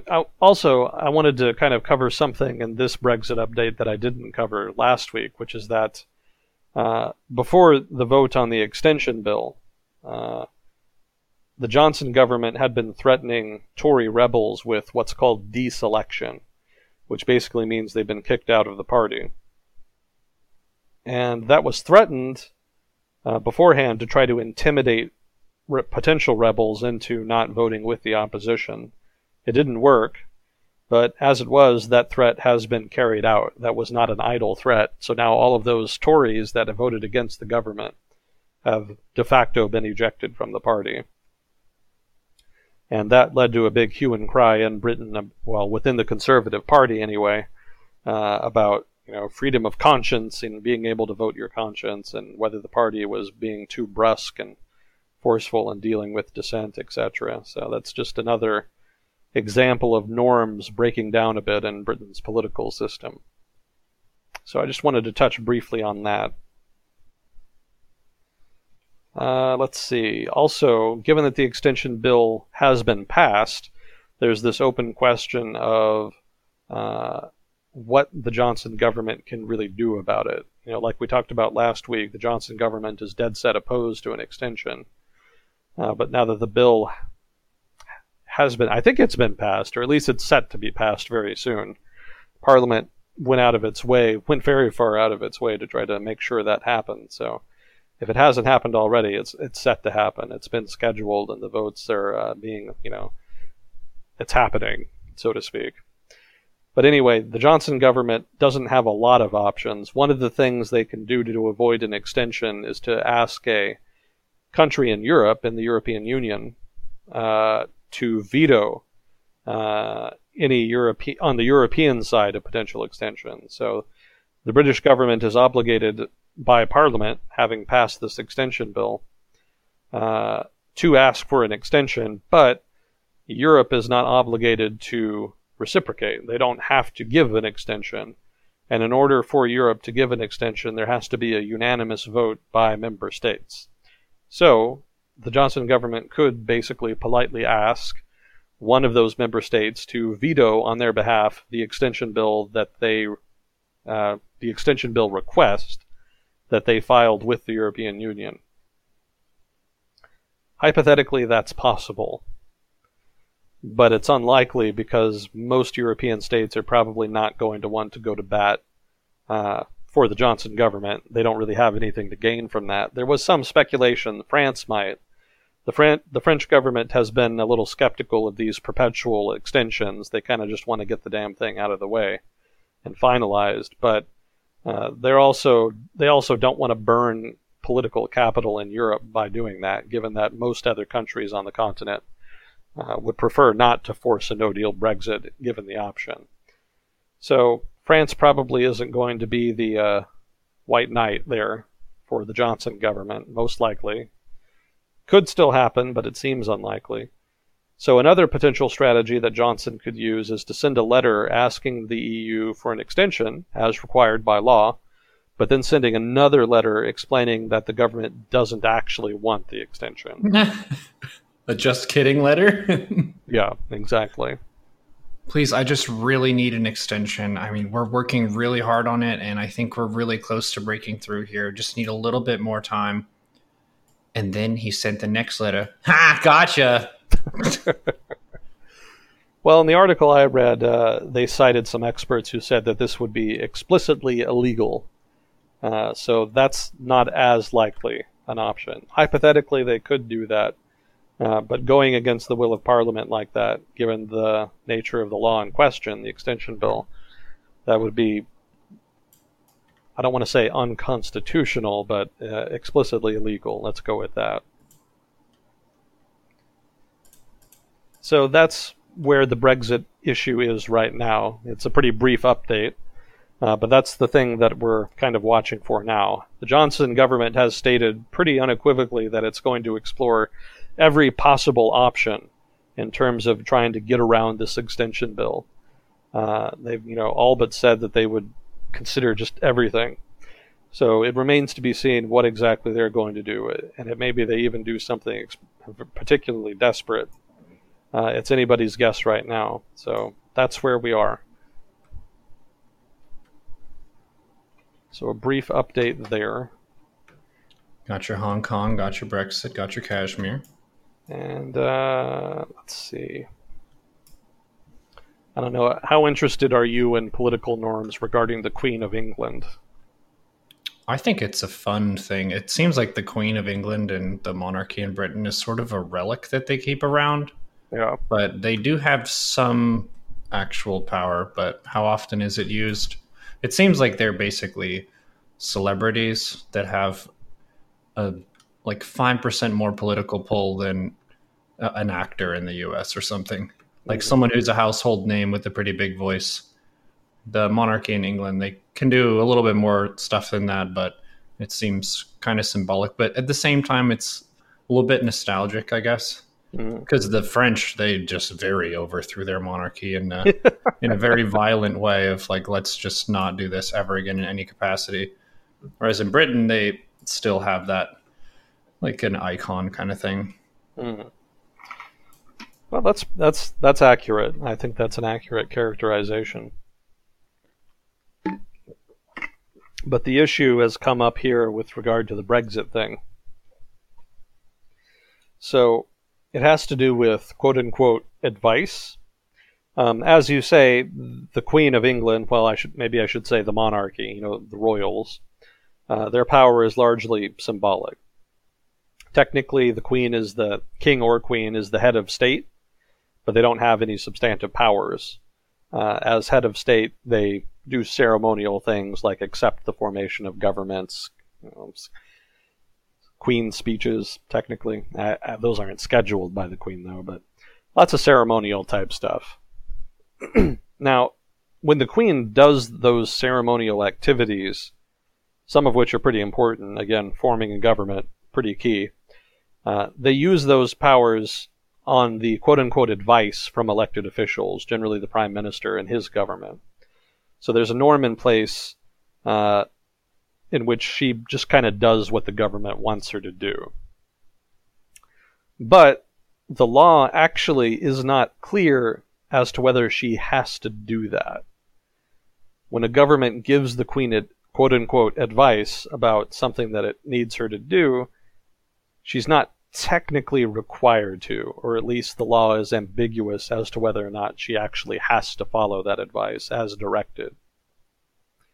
And so what I found interesting about this is the way that British politics has addressed this.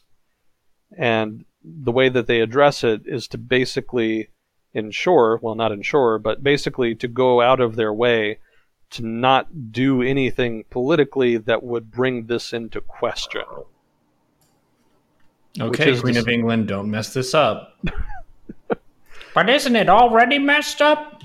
Yes, it is, but don't mess it up more than it's messed up, okay? Well, it's an interesting norm to have in place, because it basically just resolves the problem by not addressing it.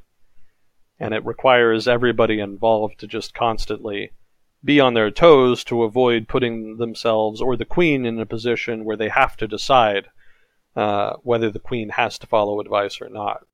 And even now, that continues to be the case, but it's become an issue because of lawsuits that were filed against the Johnson government regarding the proroguing of Parliament. Now, as you'll recall, proroguing the Parliament involves just suspending Parliament ahead of a scheduled Queen's speech, which was scheduled by the Johnson government.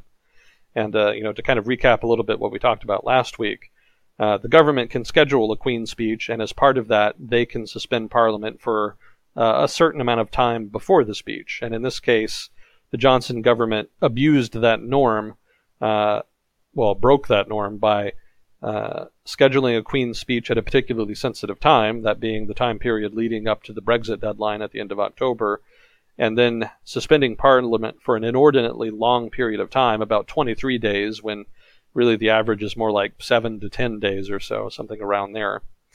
And so that was an effective means for him to try to sideline Parliament.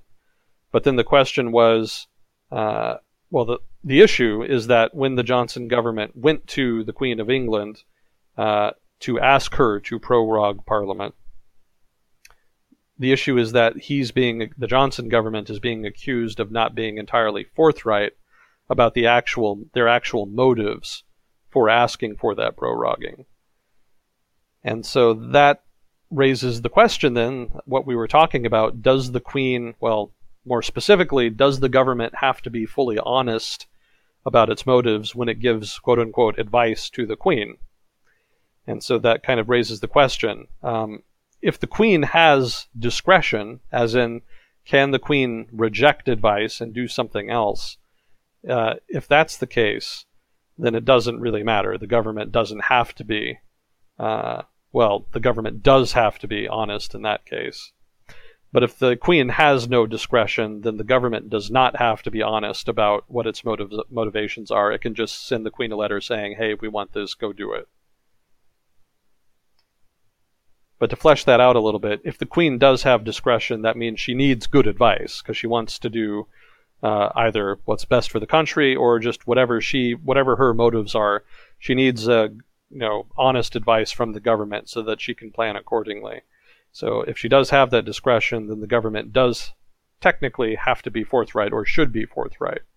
So because of this lawsuit over proroguing, there's this question that's arisen over the Queen's actual discretion.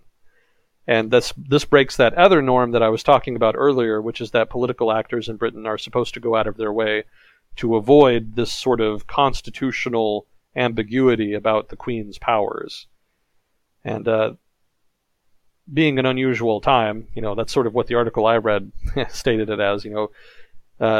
In normal times, this would not be a problem, but these are not normal times. So it may be that this constitutional ambiguity is addressed indirectly in this lawsuit. But I should hasten to point out that the lawsuit is not directly over the Queen's discretionary power. So it may not be it may not be resolved as part of the case, but it does tie in indirectly.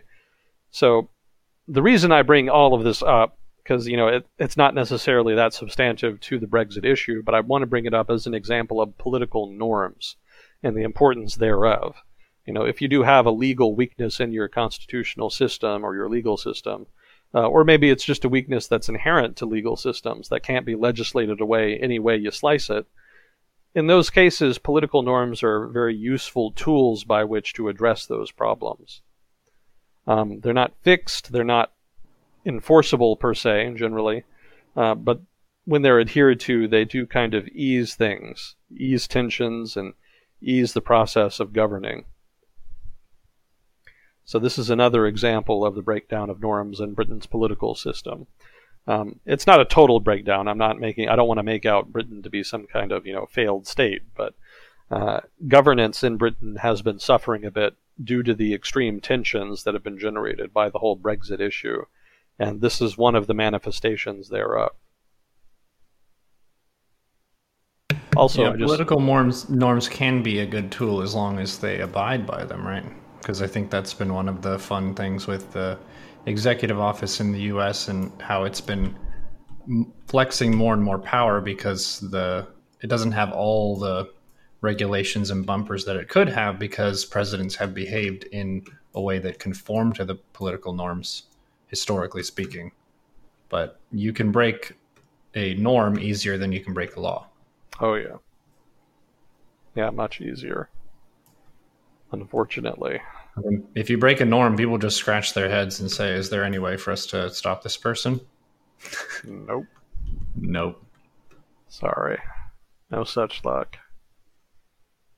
For those people maybe not familiar with the U.S. political system, in order to pass a law in the Senate in the United States, it has to be passed with a 2/3 majority, I believe. And that is not a law. That is actually a norm in place in the Senate. It is technically a rule. That is to say that it is a rule in the Senate that laws have to be passed by 2/3, but there's nothing in the U.S. Constitution that requires that. It's purely a procedural rule that has been agreed to and maintained in the Senate for the past 200-some years. And the reason that norm is in place is to ensure that bills that are passed with consensus. Because obviously it's very difficult to pass anything with a 2/3 majority. But hypothetically, it would not be hard for that procedural rule to change. I mean, basically, you only need a majority vote in the Senate to change that procedural rule so that laws can be passed by majority, just a pure majority rather than a 2/3 majority. So that's an important norm in the U.S. political system. Again, it's not in the Constitution, but it serves to encourage an environment of consensus making, consensus building, by requiring political actors in the Senate to have a lot of votes, a large proportion of the Senate on board with a given law before it'll pass it. And the fact that that norm has survived so long is a testament to the strength of democratic norms in the United States. It's starting to fray a little bit because there are some votes in the U.S. Senate for which that rule has been waived now. It used to be required for Supreme Court nominees and whatnot in certain other areas, but eventually those were removed. That is to say, that rule was waived, so now it is just a majority vote for some of those things. And that just indicates the degree of tension in the political and the U.S. political culture right now. But anyway, without getting into that, that's an example of an important political norm, and in so much as it's facilitated actual consensus building, it illustrates how important norms can be to facilitating liberal democratic governance. Democratic governance just means majoritarian, but liberal democratic governance means governing according to a constitution. In other words, not doing certain things even if they have majority support, in deference to minorities and in deference to building the legitimacy of the state.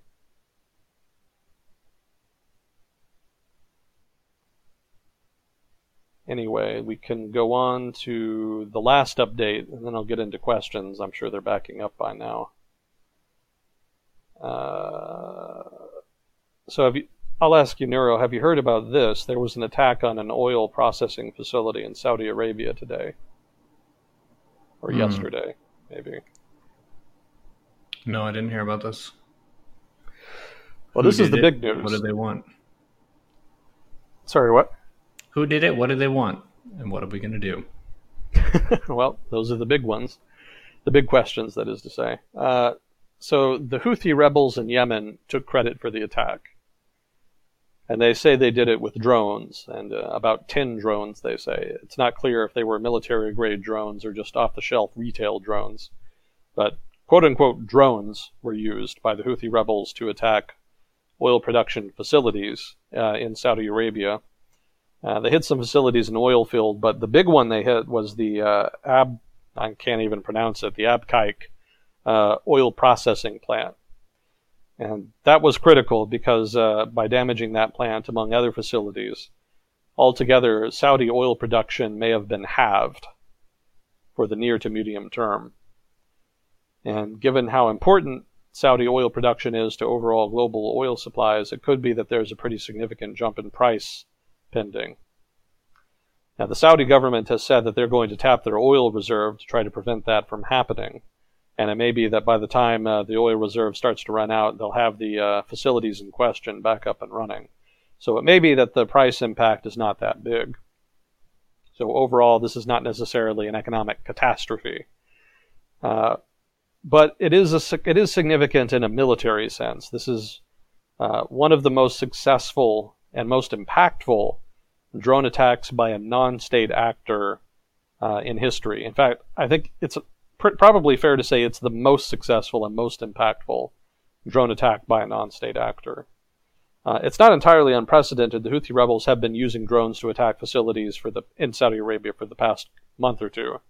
They attacked a light natural gas facility, a liquefied natural gas facility rather, as well as some other oil facilities. But none of the attacks really were that impactful until now.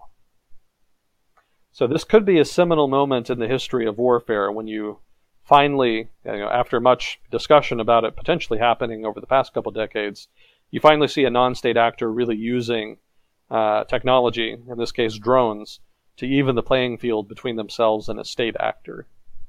So that's a pretty significant milestone there. It's been expected to happen for a while, but this is the first significant manifestation of that, at least that I can remember off the top of my head here.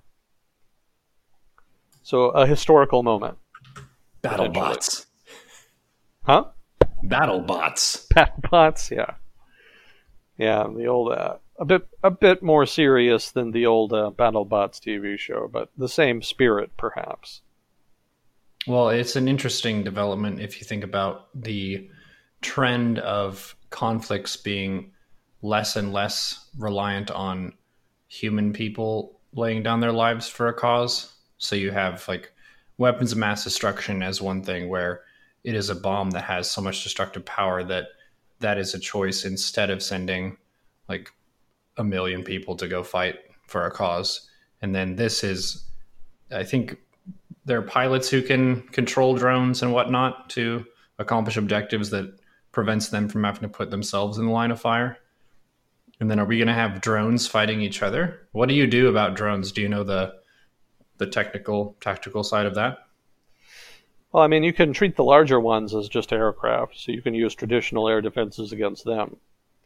But when you're dealing with smaller drones, it may well be that they just use small retail drones. That's a whole other ballgame, And the technology on that is more nascent. I think some of the law enforcement institutions around the world that have kind of grappled with this problem have generally taken more of a jamming approach. They try to utilize technology to jam the signal from the drone to the operator so that they can't pilot it. So I think that's more the direction they'll probably take in future as far as drone defense. But neither traditional methods nor jamming are going to deal with the bigger potential future problem, the inevitable future problem, which is drone swarms. You can build a whole shit ton of small, cheap drones and just unleash them on a target all at once, and by doing so, most likely overwhelm their defenses. So jamming could help with that, but then that gets into the realm of counter jamming and also autonomy. Autonomous drone technology is something that's still kind of, it's not necessarily early stages, but it's still early going. But eventually there will be autonomous drones such that you won't need an operator to operate the drone. You can just pick a target for it, and then it'll use artificial intelligence to fly by itself to attack that target.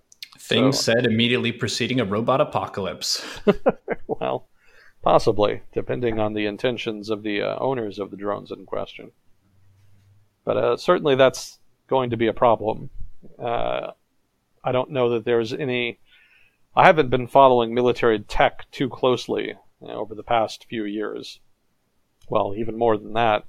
But as far as I know, that there's not any technology in the process of being developed. There might be some on the drawing board, but in principle, but I don't know of any that's in the pipeline right now that's dedicated to defeating drone swarms of any sort.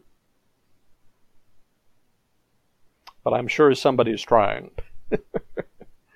I'm sure we'll hear about it sooner or later. Just make transformers to defend against the drones. There you go. So, as far as this drone strike in Saudi Arabia, it's not really clear what the consequences are going to be.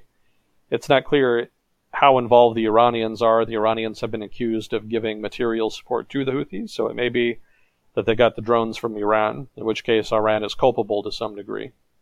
That could bolster U.S. arguments that Iran is a hostile state and that other countries need to do more to crack down on them, or potentially even justify U.S. retaliation, depending on how belligerent the U.S. government is feeling about it. Maybe they just use sanctions to retaliate, but there could be some military retaliation. I'm skeptical they will, but hypothetically, that is a potential option on the table. A more limited response might focus just on the Houthis. So instead of hitting the Iranians directly, they may just go specifically after the Houthis. Maybe particularly hard to send a message.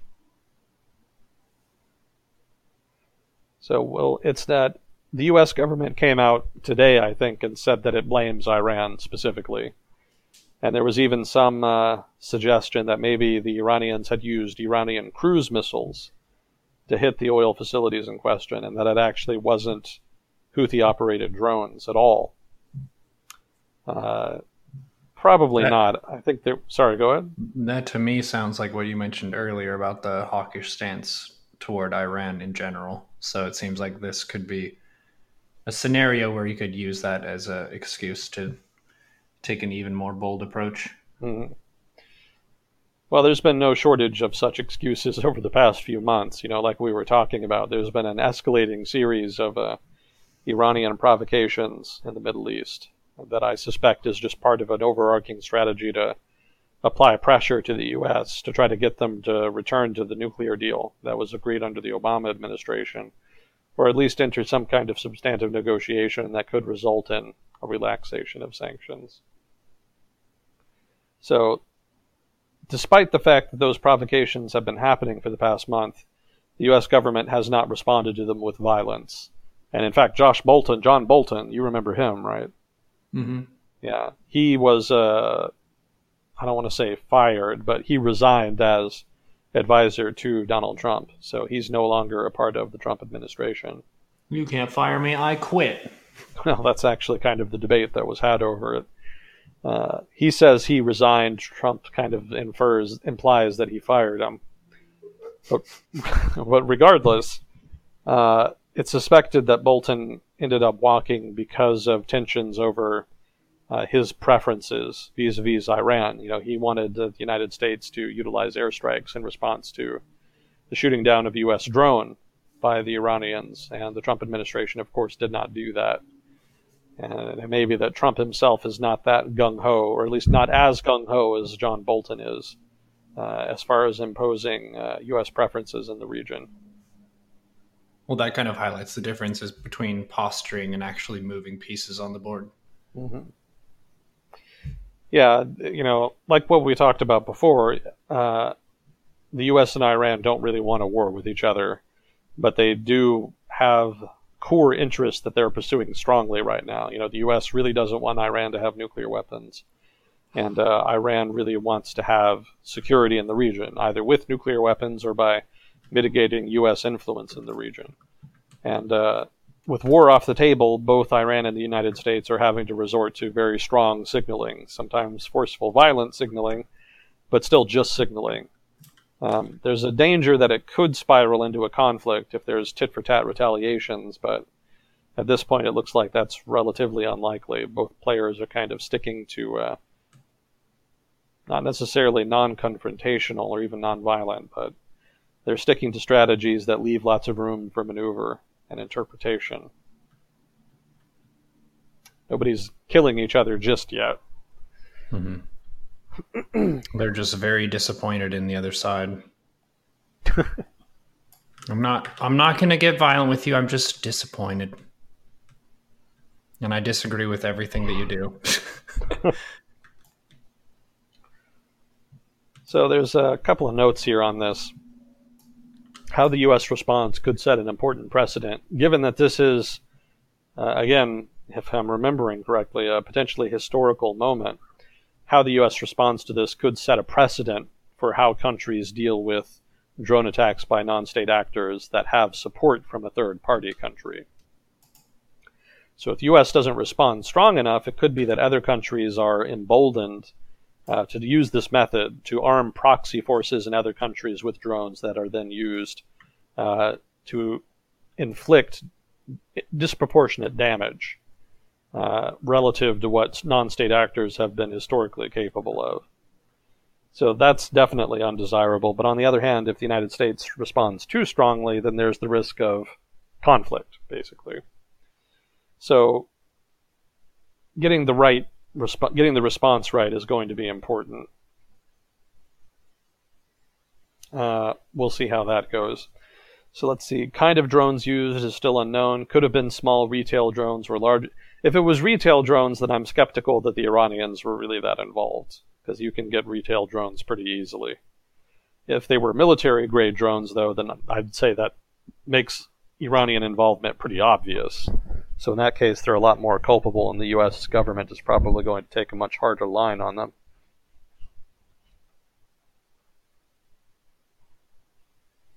So that's another note. I don't think details on that kind have been released yet, but that's something to watch for. So as far as Iranian motives, in so much as the Iranians were involved, there's the question of why they would be motivated to do this, to facilitate an attack of this scale. So it could be that they were testing U.S. foreign policy out after the departure of Bolton. They may have perceived some softening in U.S. preferences.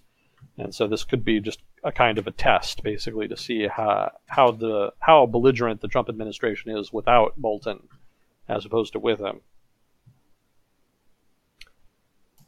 Another possibility here is that it's actually not a response to the U.S. per se, and the nuclear deal. It could be more of a response to escalating Israeli airstrikes in Syria and Iraq, which we've talked about. We talked a little bit about last week. The Israelis have been, for the past few years, been striking Iranian military targets in Syria and more recently Iraq. They're not explicitly Iranian troops, but they are militias aligned with Iran and that receive support from Iran. Generally, they've been hitting weapons depots. The Israelis are concerned about a potential buildup of missiles in Lebanon and Syria that could be fired at Israel in mass, such that they overwhelmed Israel's anti-missile defenses. So they're concerned about that, as well as general concern with an Iranian military presence on their in a neighboring country. So they've been pushing pretty hard, violently so, to try to minimize the presence of Iranian proxies in Syria, close to Israel, as well as trying to disrupt as much as possible the transfer of missiles from Iran to their proxies in Syria. So that effort has been going on for a while, but it's been escalating quickly over the past few months. And it may be that this attack is more a response to that. So basically, the region's issues are one big picture. If you're Iran, getting attacked by Israeli aircraft and having the sanctions placed on you by the United States, all of that is kind of one big picture, since the Iranian government sees the Israelis and the U.S. as attached at the hip. So it may be that they see the Israeli pressure as being an extension of American foreign policy. And that, in that sense, it may be that they're retaliating on that count to try to get the U.S. to get Israel to back off of the airstrikes. I don't think it's going to work. I don't think it's going to work any better than any of the other stuff the Iranians have been trying. They tried seizing oil tankers. That didn't go anywhere. They tried ramping up their missile operations in Syria. That's what sparked the Israeli airstrikes in the first place. So that's not working. Maybe they figure attacking Saudi Arabia might accomplish something, but the Saudis are just going to ask the U.S. for protection, and the U.S. will send probably Patriot missile systems to Saudi Arabia, as well as some destroyers equipped with Aegis. And that'll probably be enough of a signal to kind of assuage fears in Saudi Arabia. So Iran seems to be trying to drive wedges between allies and to try to force issues, but none of it's working thus far. They're not going to stop trying, because like we talked about before when we covered this, the Iranians are desperate. The Iranian government tried to get a nuclear deal, but then the U.S. backed out of it, so that was not able. They've had sanctions placed on them for a very long time now, even before the nuclear deal was signed. So once the nuclear deal was settled and agreed to, that relaxed sanctions, but then sanctions came back under Trump, and so now they're really feeling the pressure. And they need to do something to change the status quo, but the U.S. is very reluctant to do that, and so that leaves the Iranian government with two choices, which one is to just give in to all of the U.S.'s demands.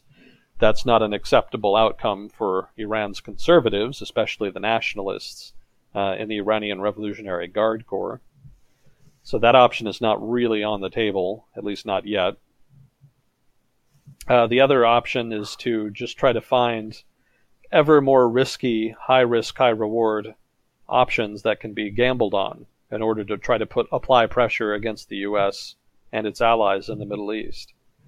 And that's led to a lot of creative thinking on the part of the Iranian government as far as what it can do to apply pressure. And it's done a lot of little things, like I said, oil tankers, missiles, and now this drone attack, potentially, if the Iranians were involved. But all of it is just sort of desperation Hail Mary plays. There's not a lot of necessarily conspiracy behind these actions. I don't think Iran is just plotting to take over the Middle East, and this is the first salvos.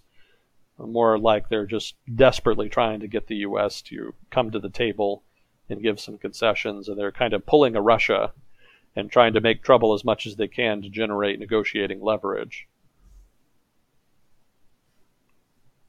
I did read a fun note in the chat regarding the use of drones. There was an eagle that took out a drone at some point, so people have started training raptors to take out camera drones, which is pretty funny. I mean, they are the apex predators of the skies. Drones are going to have to figure out how to deal with eagles and falcons because they're the boss. Tiny guns. Tiny guns versus angry talons? Dude, I'm cheering for the eagles. Well, depending on the tiny guns in question, maybe that's a good bet. We'll see. Until you train the eagles to shoot tiny guns. There you go. Checkmate, robots. Well, one thing that the Japanese police do, they found out that organized criminals were using drones to deliver contraband, illicit goods.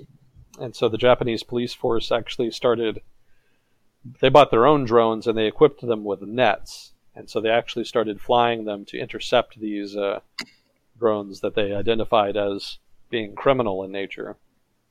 Don't ask me how they did that. But somehow they figured out which drones were carrying contraband, or at least were targeting drones in areas where they shouldn't have been flying, and they would use these drones, police-operated drones with nets, to try to capture them. So that's another possible defense against retail drone attacks. You could just have your own drones with nets to try to capture them, or at least knock them off course or what have you, force them to crash.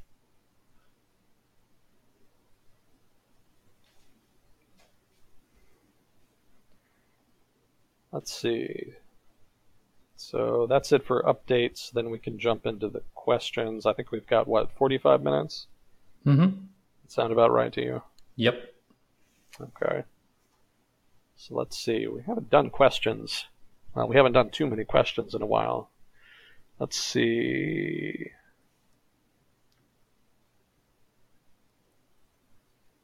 I think we covered those last time. Okay. So first question, the astronomical rise of Space Force, all caps, a sign of return of a Wolfowitz doctrine style of foreign policy. I don't think that's the takeaway there. Space Force kind of sounds goofy, and it's been sort of a Trump vanity project. It seems like a Trump vanity project the way he talks about it sometimes. Space Force. Space Force. But actually, there's kind of been a trend towards that for a while. Space has been an area of growing concern for U.S. military planners because so many other rivals have been developing technology to try to disrupt the U.S. advantage in space. A lot of the U.S. military has a lot of assets in space that facilitate communications, to put it mildly, but also just C4ISR generally. Command and control, communications, intelligence, surveillance, reconnaissance, and I think computers is in there somewhere. So that intelligence advantage that is proffered by military assets in space is a great force multiplier for the U.S. military. And rival powers know that and are going out of their way to develop technologies that will be able to disrupt it, either with direct kinetic action, as in shooting down drones, shooting down satellites or blowing them up, or with jamming of one sort or another. So given that that's happening, it kind of behooves the U.S. military to focus more attention and resources on countermeasures, or at least fortifying satellites so that they're more difficult to disrupt. So that trend has been playing out for a while, so it makes sense now that there would be an agency that would be dedicated to protecting assets from potential aggressors. So I think it's more of a defensive move, rather than a return to a sort of belligerent Wolfowitz doctrine of foreign policy, as you describe it. I don't think that I don't think that's the takeaway there. So let's see. Hopefully, if I ever answer a question that's not to the questioner's satisfaction, please feel free to ask again and elaborate. I'm kind of dumb, so sometimes I misread questions, or I miss key aspects. So if that happens, feel free to ask again, and I'll be happy to return to it.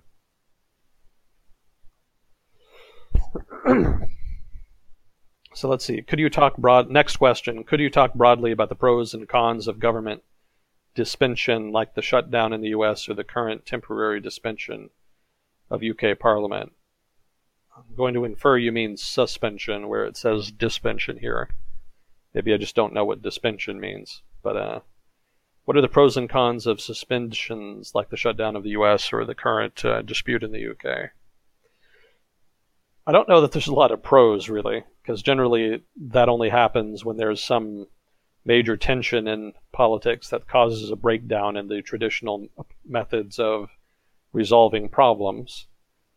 So that's generally the case. So it's hard to come up with pros in that vein. The cons are obvious. I mean, if you shut down the government, then you're just losing any and all. Well, assuming it's a total shut it down, then you're losing useful administrative agencies that perform useful roles in society. So you lose that, and that would be the principal con there. In a case like the UK, where the civil service is more independent, doesn't have to worry about that as much. Having Parliament be prorogued, which again is different than a government shutdown. That's worth fleshing out a little bit. In the United States, the civil service and the executive branch writ large is separate from the legislature. So the legislature is filled with representatives who were elected by constituents in different districts all over the United States. The president which is the head of the executive branch, is himself elected directly by the U.S. public. And he, to varying degrees, appoints officials. But the civil service is loyal to him. Well, maybe loyal is not the right word, but works for the president and is under his direct order. In the UK, it works differently. The legislature and the executive branch are much more blended in the UK. So in the UK, legislators are elected, by locals and districts. But when a party has a majority in the legislature, they'll form a government themselves that is filled out by legislators. So the Prime Minister of the UK and the different cabinet ministers are generally themselves ministers of parliament, that is to say, legislators. Generally the ones who are more powerful and influential within their party. So that's worth pointing out here. When the U.S. government has a shutdown, that means that the civil service under the U.S. president is shutting down, but it does not mean that Congress is shutting down. Congress continues its normal duties. In the UK, in contrast, with the proroguing of Parliament, Parliament is gone, so to speak. That impacts indirectly the executive branch because ministers of Parliament are part of Parliament. But the guys who run the executive branch aren't losing their power. The executive branch will continue to function even without Parliament in place. So I'm not doing a great job of this explanation, but that's it's two very different things basically. In the UK, it's shutting down the legislature.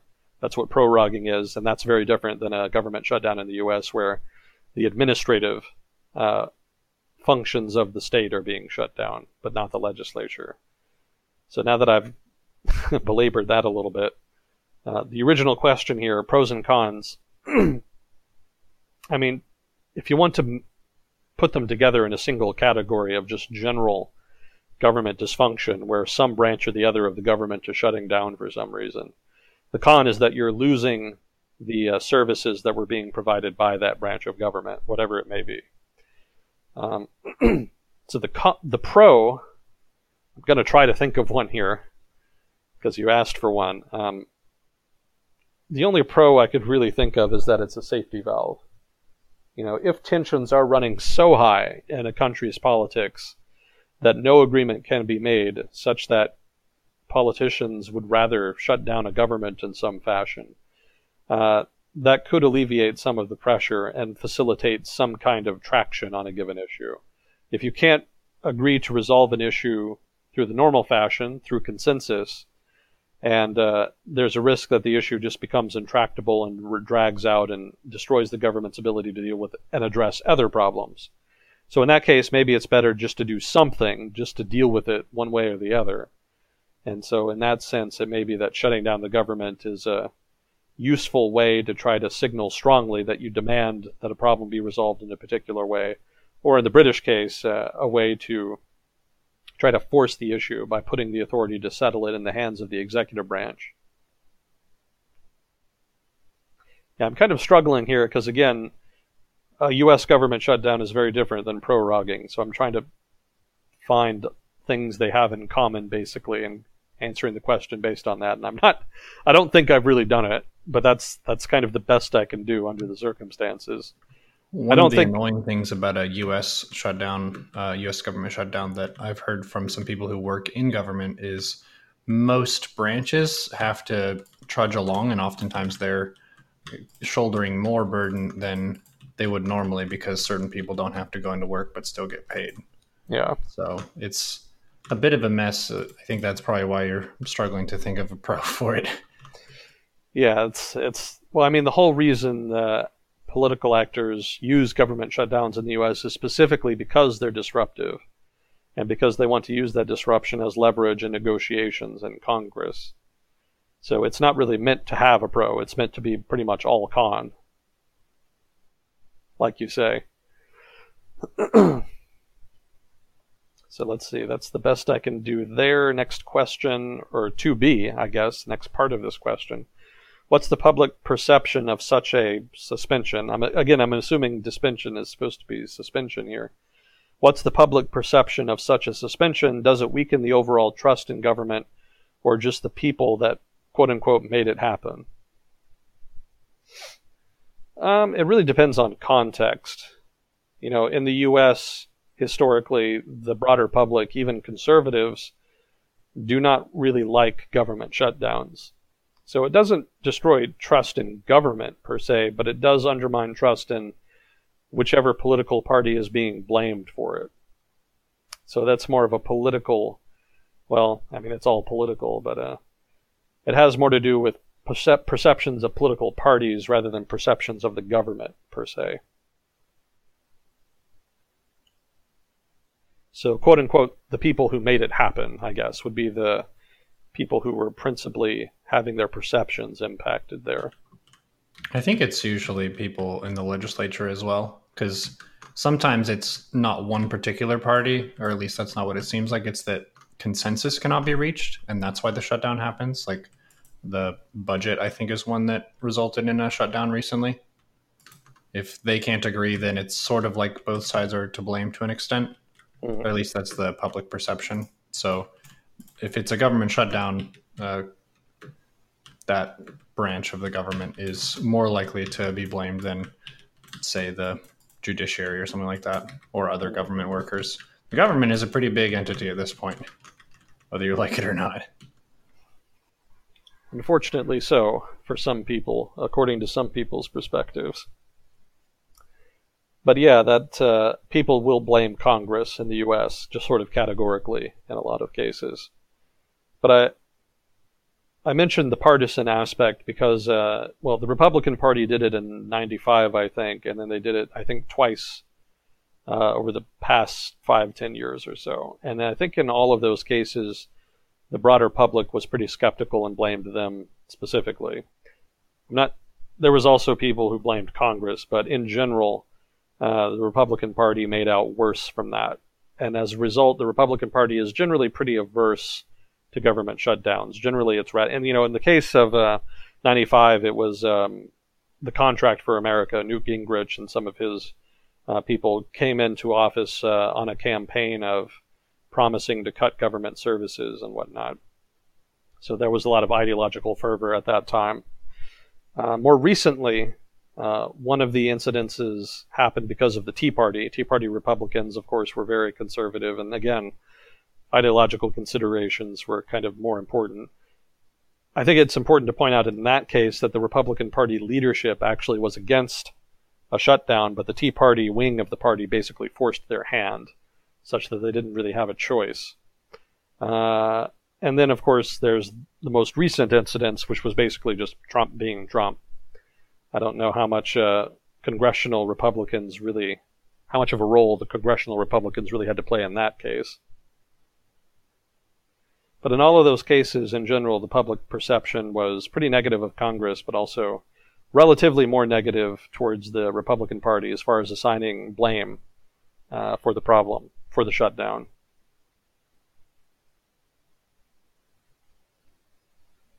So, short answer, people don't blame the government so much as they blame the people who they perceive as having made it happen, whether that be a party or an individual. In the United States, I should point that out. I'm talking about U.S. politics. Maybe it works different in other countries. Other countries don't really have this happen as much, I don't think.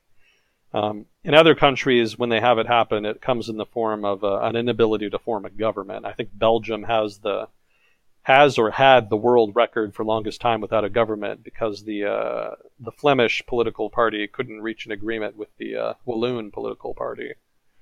And so they were just sort of at odds for something like almost a year, maybe longer.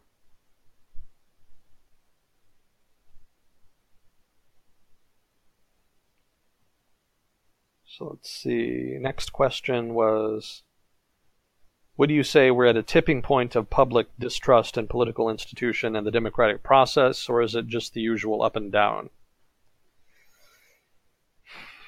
Well, I mean, that's the big question, isn't it? I mean, that's hard to gauge.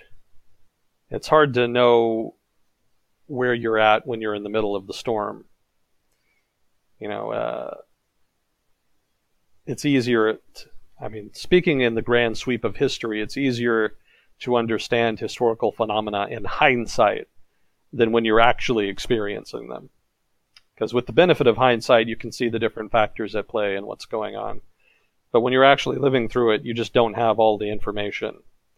And so that being the case, it's really hard to tell whether we're at a tipping point now or not.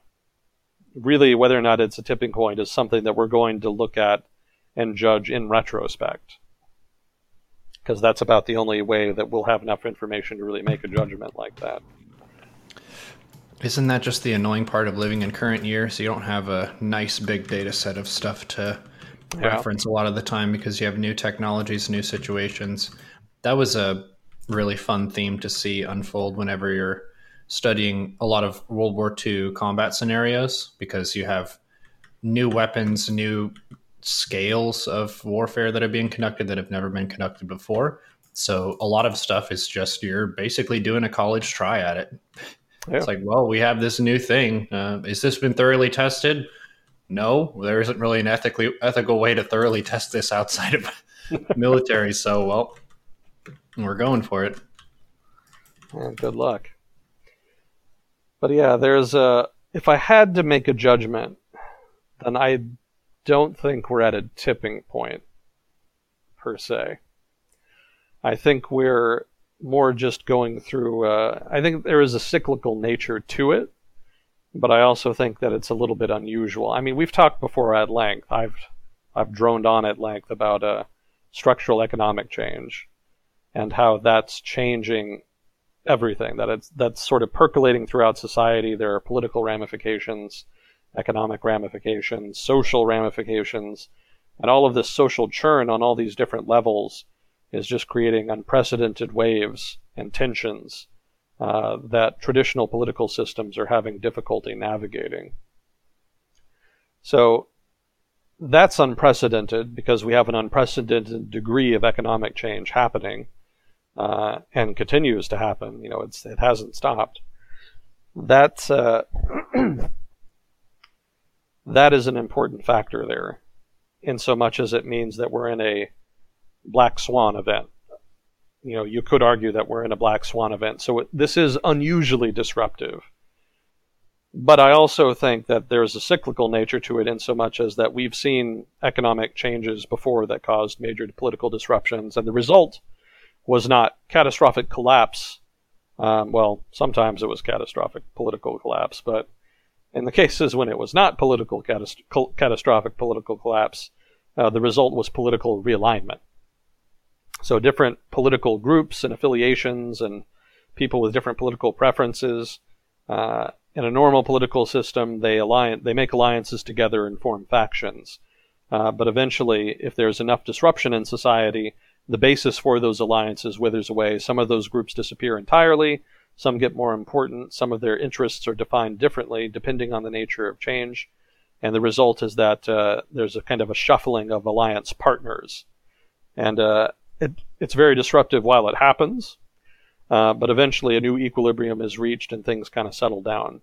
So it may be that we're just in the disruptive phase of that super cycle.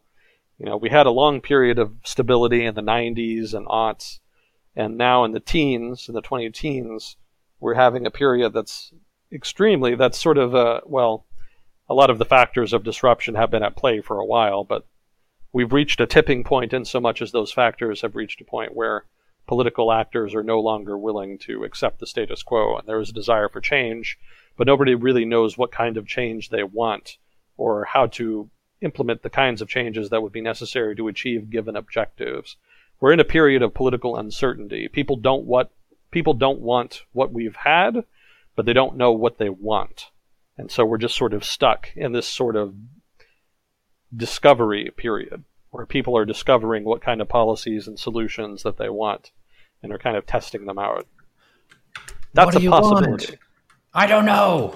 When do you want it? As soon as possible.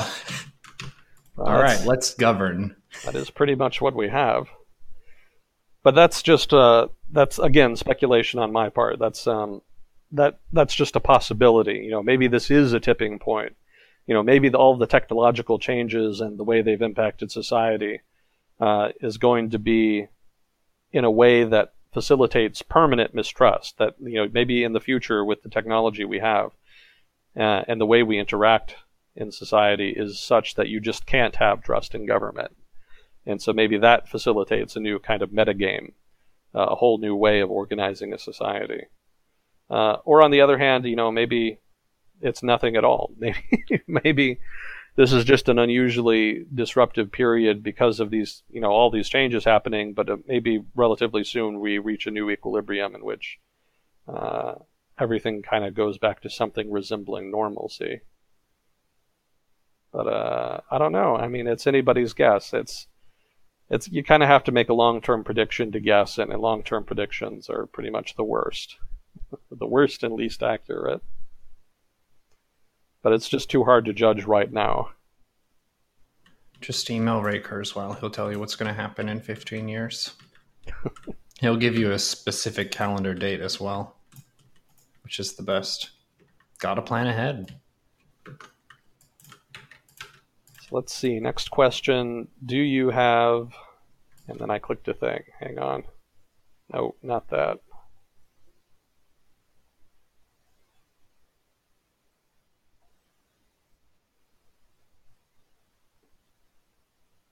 Nope, not that either. Stand by. There it is. All right. I'm back in the right channel. Went on a brief adventure there. Okay. Do you have any insight on the recent political developments in Italy, specifically regarding the new government that just formed? Yes. And I shared them all last week. We talked about Italy last week, right? Yeah. I don't know that I reviewed it. I put it like that. I don't know that I had insight, per se. But I did go over it. Yeah, I mean, to briefly recap, I think it was just the inevitable outcome there. Because the two populist parties that had been in coalition were ideologically different. And the only thing they could agree on was that they wanted to kind of tear the system down and do something different. How exactly to do that and what exactly they wanted to do, they didn't really discuss entirely. And so when they were all talking about just immigration, both populist parties were against that and wanted to take a harder line on immigration. That was low-hanging fruit. But once it actually came to deciding, all right, what kind of, how do we want to spend the government's money? What kind of budget projects do we want to do? What are our actual priorities here? They differed on those. And eventually, those differences became too great and the coalition broke apart. What was surprising was that Salvini ended up out of government. Salvini, basically the genesis of this, was that one of the coalition partners was polling much better, and that was the one led by Salvini, and he was the one who tried to push for a new election because he thought that maybe he could form a government without the other populist party. And so that was actually the whole thing was a power play by him, and it just happened to end with him on the outside looking in. It totally blew up in his face. He wanted to form a right-wing government with his party in the lead, but instead, when he broke with the coalition, his coalition partner formed a new coalition with a center-left political party. And in doing so, de facto denied him the option of calling a new election. I think really what it came down to was that the president was resisting forming a new election until there was a new budget in place. And so that kind of bought time. But regardless, the new center-left government took power and Salvini is now in the opposition instead of being in government. So that was a surprise twist there. But other than that, no, I don't really have a lot to add beyond that. I don't know that I have really significant insight to add per se.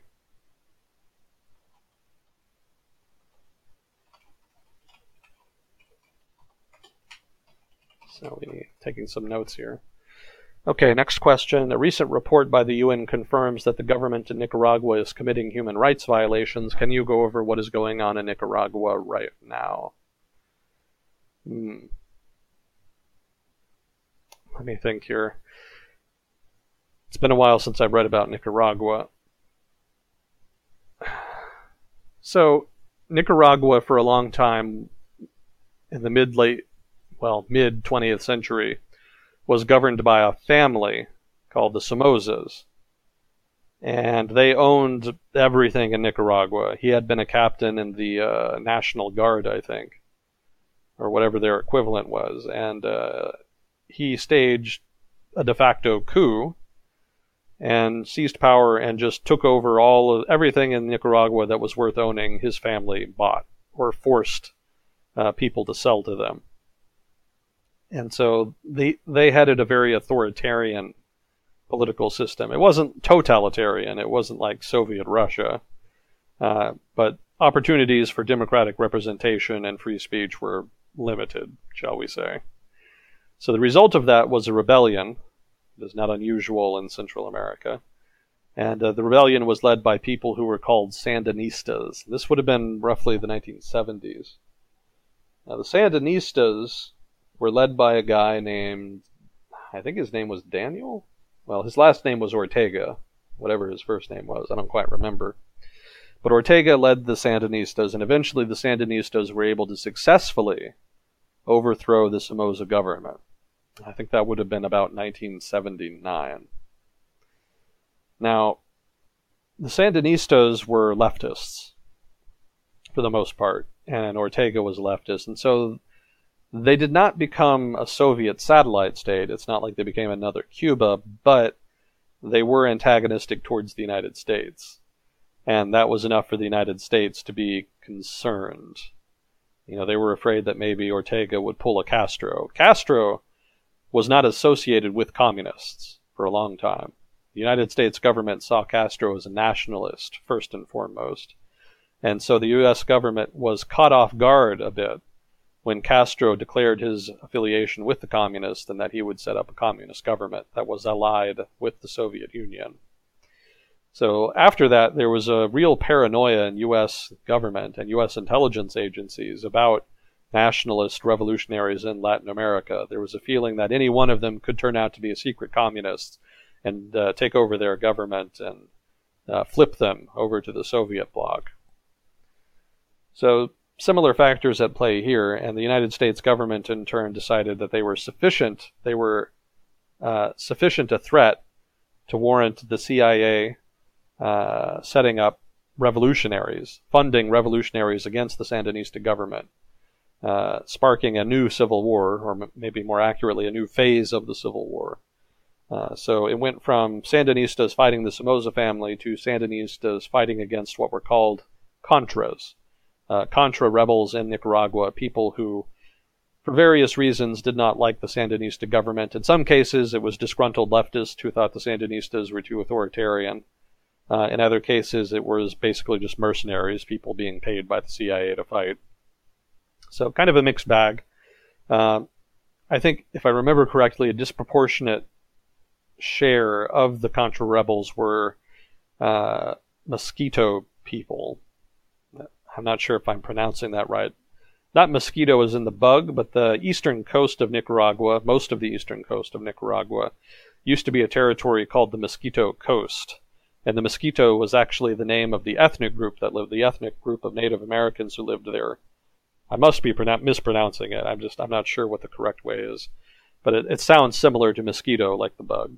So anyway, that group and territory has traditionally been ignored by the central government in Nicaragua. And so when the Sandinistas took power and started trying to exert more government authority there, a lot of the locals actually resented it because they preferred their traditional autonomy. You know, they liked it better when they got to do things on their own way, do things their own way without government interference. And so they ended up being a center of resistance to the Sandinista governments. There was also an ethnic dimension to the conflict, you could say. So anyway, the Civil War lasted like 10 years, killed a lot of people. It was very ugly. Eventually, there was a peace deal in the early 90s. And eventually there were elections, and if I remember correctly, Ortega lost that election. Or maybe he won it. I'm not sure. I want to say the conservatives won that election, and that Ortega lost it. And so Ortega was out of power for a while in the newly democratized Nicaragua. And so he changed his political platform from being a leftist one to being a left populist one. So instead of being just pure leftist, government redistribution and socially liberal, he shifted his stance to be more socially conservative while retaining the economic liberal, well, not liberal per se, but the leftist economic policies were matched with a socially conservative platform. That was the shift Ortega made, and so he ran on that platform and won. And he's basically been in power ever since. I think something like, 10, 15 years? Something in that range. But he's associated with the Chavistas in the sense that he's sort of a leftist politician who built a strong centralized government that is relatively intrusive and has lots of economic interventions, redistribution and whatnot. But it's not an entirely fair comparison because the Chavistas are not necessarily socially conservative like Ortega is. Ortega is a real conservative populist, but he has residual economic leftist policies as part of his platform. So the perception in the United States government is that he's kind of a center-left Chavista, but in truth, he's kind of neither. He's neither a completely conservative populist nor a left-wing Chavista. He's just sort of something in between. Probably more just a populist, maybe a populist, self-interested politician. Maybe that would be the best characterization. So what happened recently over the past year or so is that there was a contested election, I think it was. Actually, I don't quite remember what the genesis was now that I think about it. Oh. Excuse me. I want to say it was a contested election. And, the Nicaraguan government doesn't really allow fully free and fair elections. So that led to protests. And there's enough people in Nicaragua who were upset with the Ortega government that those protests became pretty big national protests. It wasn't just conservatives who didn't like the Sandinistas, or more accurately Ortega. I don't think he still runs as a Sandinista. But it wasn't just conservatives, it was also, once again, disgruntled leftists, people who didn't like the fact that Ortega had shifted away from socially leftist positions to embrace conservative populism. That alienated a lot of people as well. So those national protests were met with force, not a violent crackdown per se, but a fair amount of police brutality of one sort or another. And also, the government leaned on non-state actors. The political party that Ortega leads has cadres at the local level, sort of distributed throughout Nicaraguan society. And those were used to put pressure on individuals who became associated with the protests.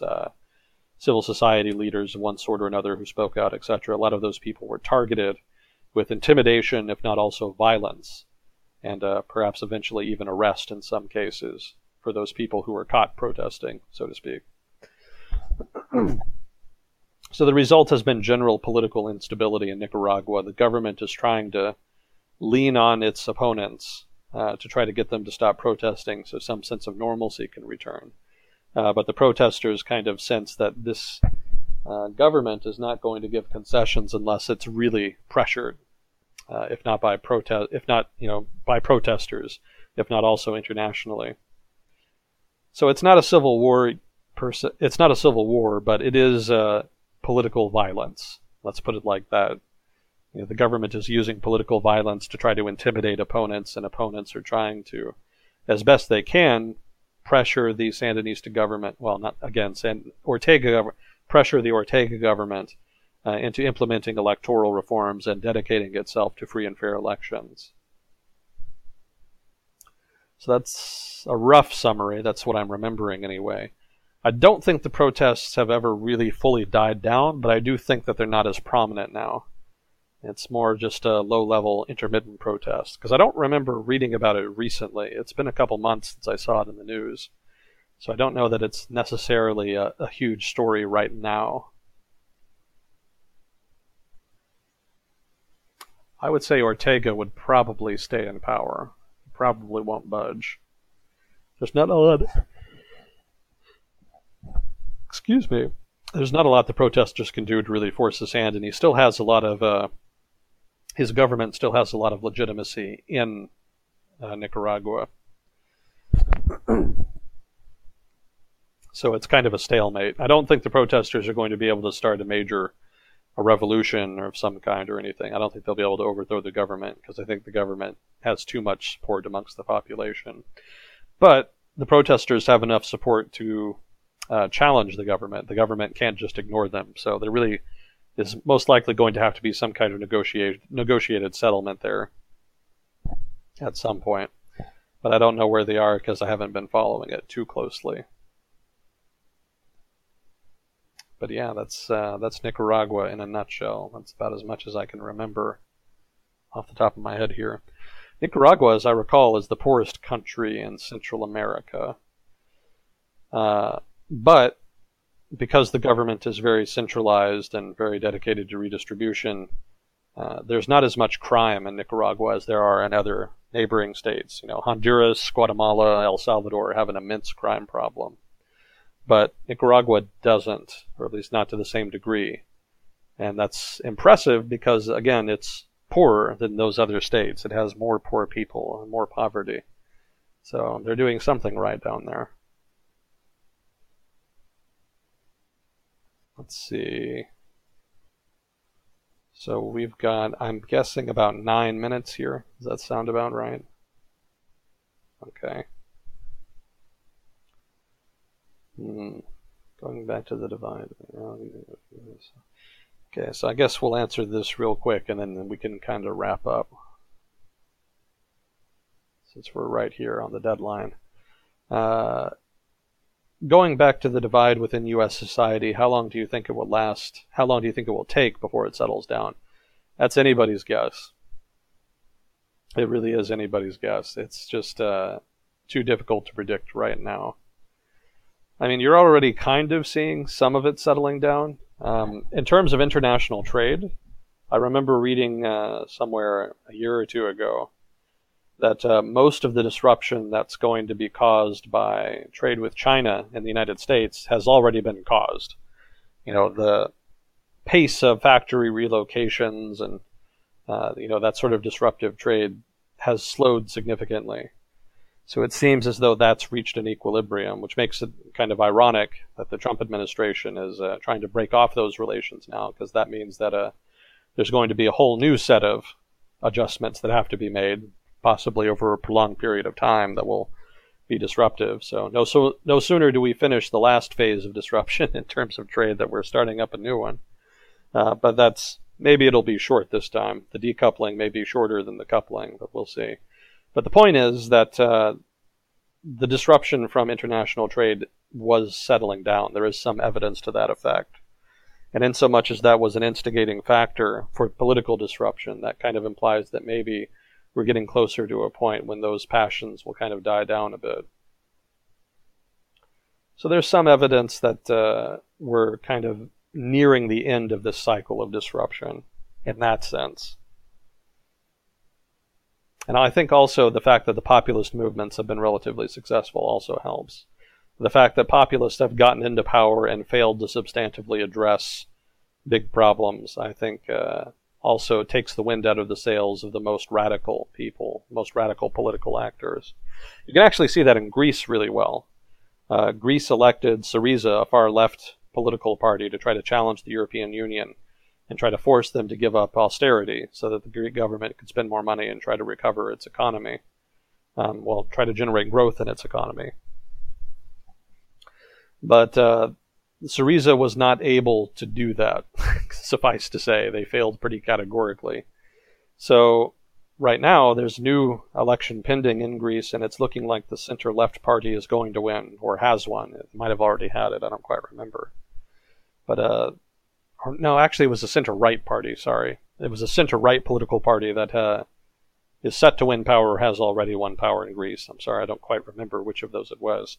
But that illustrates the return to orthodoxy there. The electorate in Greece is tired of radical political parties and radical solutions, and it's coming back to sort of more orthodox mainstream political parties. Part of that is some of that is not necessarily buy-in. It's not that they don't want radical solutions. It's that they just don't think the radical parties are capable of delivering them, and they've become sufficiently disenchanted and disgruntled that they're willing to just go with the traditional party. if they're willing to vote at all. A lot of people aren't voting to begin with as a result of that disenchantment, but those who are voting seem to be going more for the establishment option. So you could see that play out in other countries that have had big upsurges in populism in their politics over the past few years. It may be that eventually people get tired of the populists. They get the disruption of having populists in power, but not the solutions that they want to the big problems they were elected to solve. And so people get disgruntled when things don't pan out the way they want. And in some cases, they may just turn back to the establishment, and that could mark the beginning of the end, or, well, the end anyway, of the populist period that we're in. Anyway, that's a long-winded way of saying relatively soon, maybe. I like those summaries. Another favorite one that you do sometimes is you'll give a really nice, thorough, detailed answer that gives context, nuance, and all of this, and then you'll say, well, basically that's a long-winded way of me saying, I don't really know. We'll see.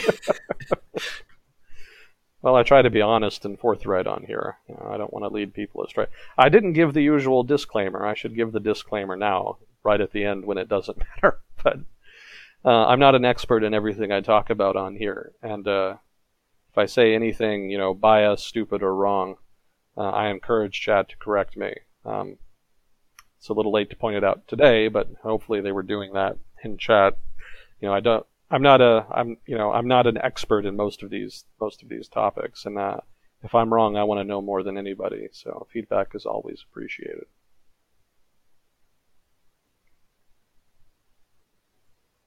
So let's see. That leaves a whopping 3 minutes there for you.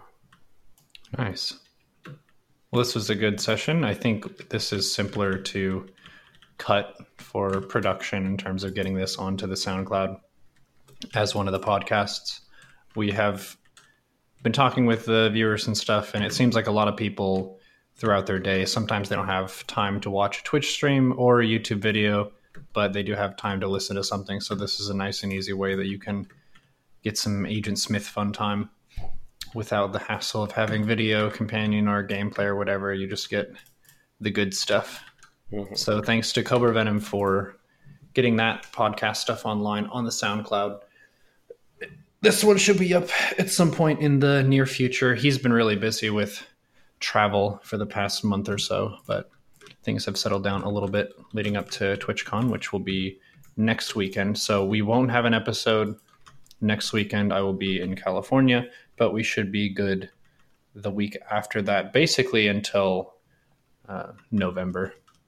Gotcha. So it's good to be back in the swing of things. Thank you very much, Agent Smith, for your time and your knowledge and your discussion. Thank you, Fuzzy Cord, for handling questions this time. And thank you, all of the viewers, for your questions, your interest, and your support of this kind of content that we've branched out and done. And personally, I think this has been one of the best ideas that we've had with this stream. So thanks again, Mr. Agent Smith. No, thank you. And, thank Fuzzy Cord. Thank everyone in chat. Always great to be here. And, much appreciated that I have this opportunity to do this. Very unusual, but much appreciated opportunity. So, yeah, thank you. How would you describe this podcast? Well, first of all, it's unusual, so buckle up. All right, Agent Smith, awesome job. We'll see you on the next one. Take care. Yep.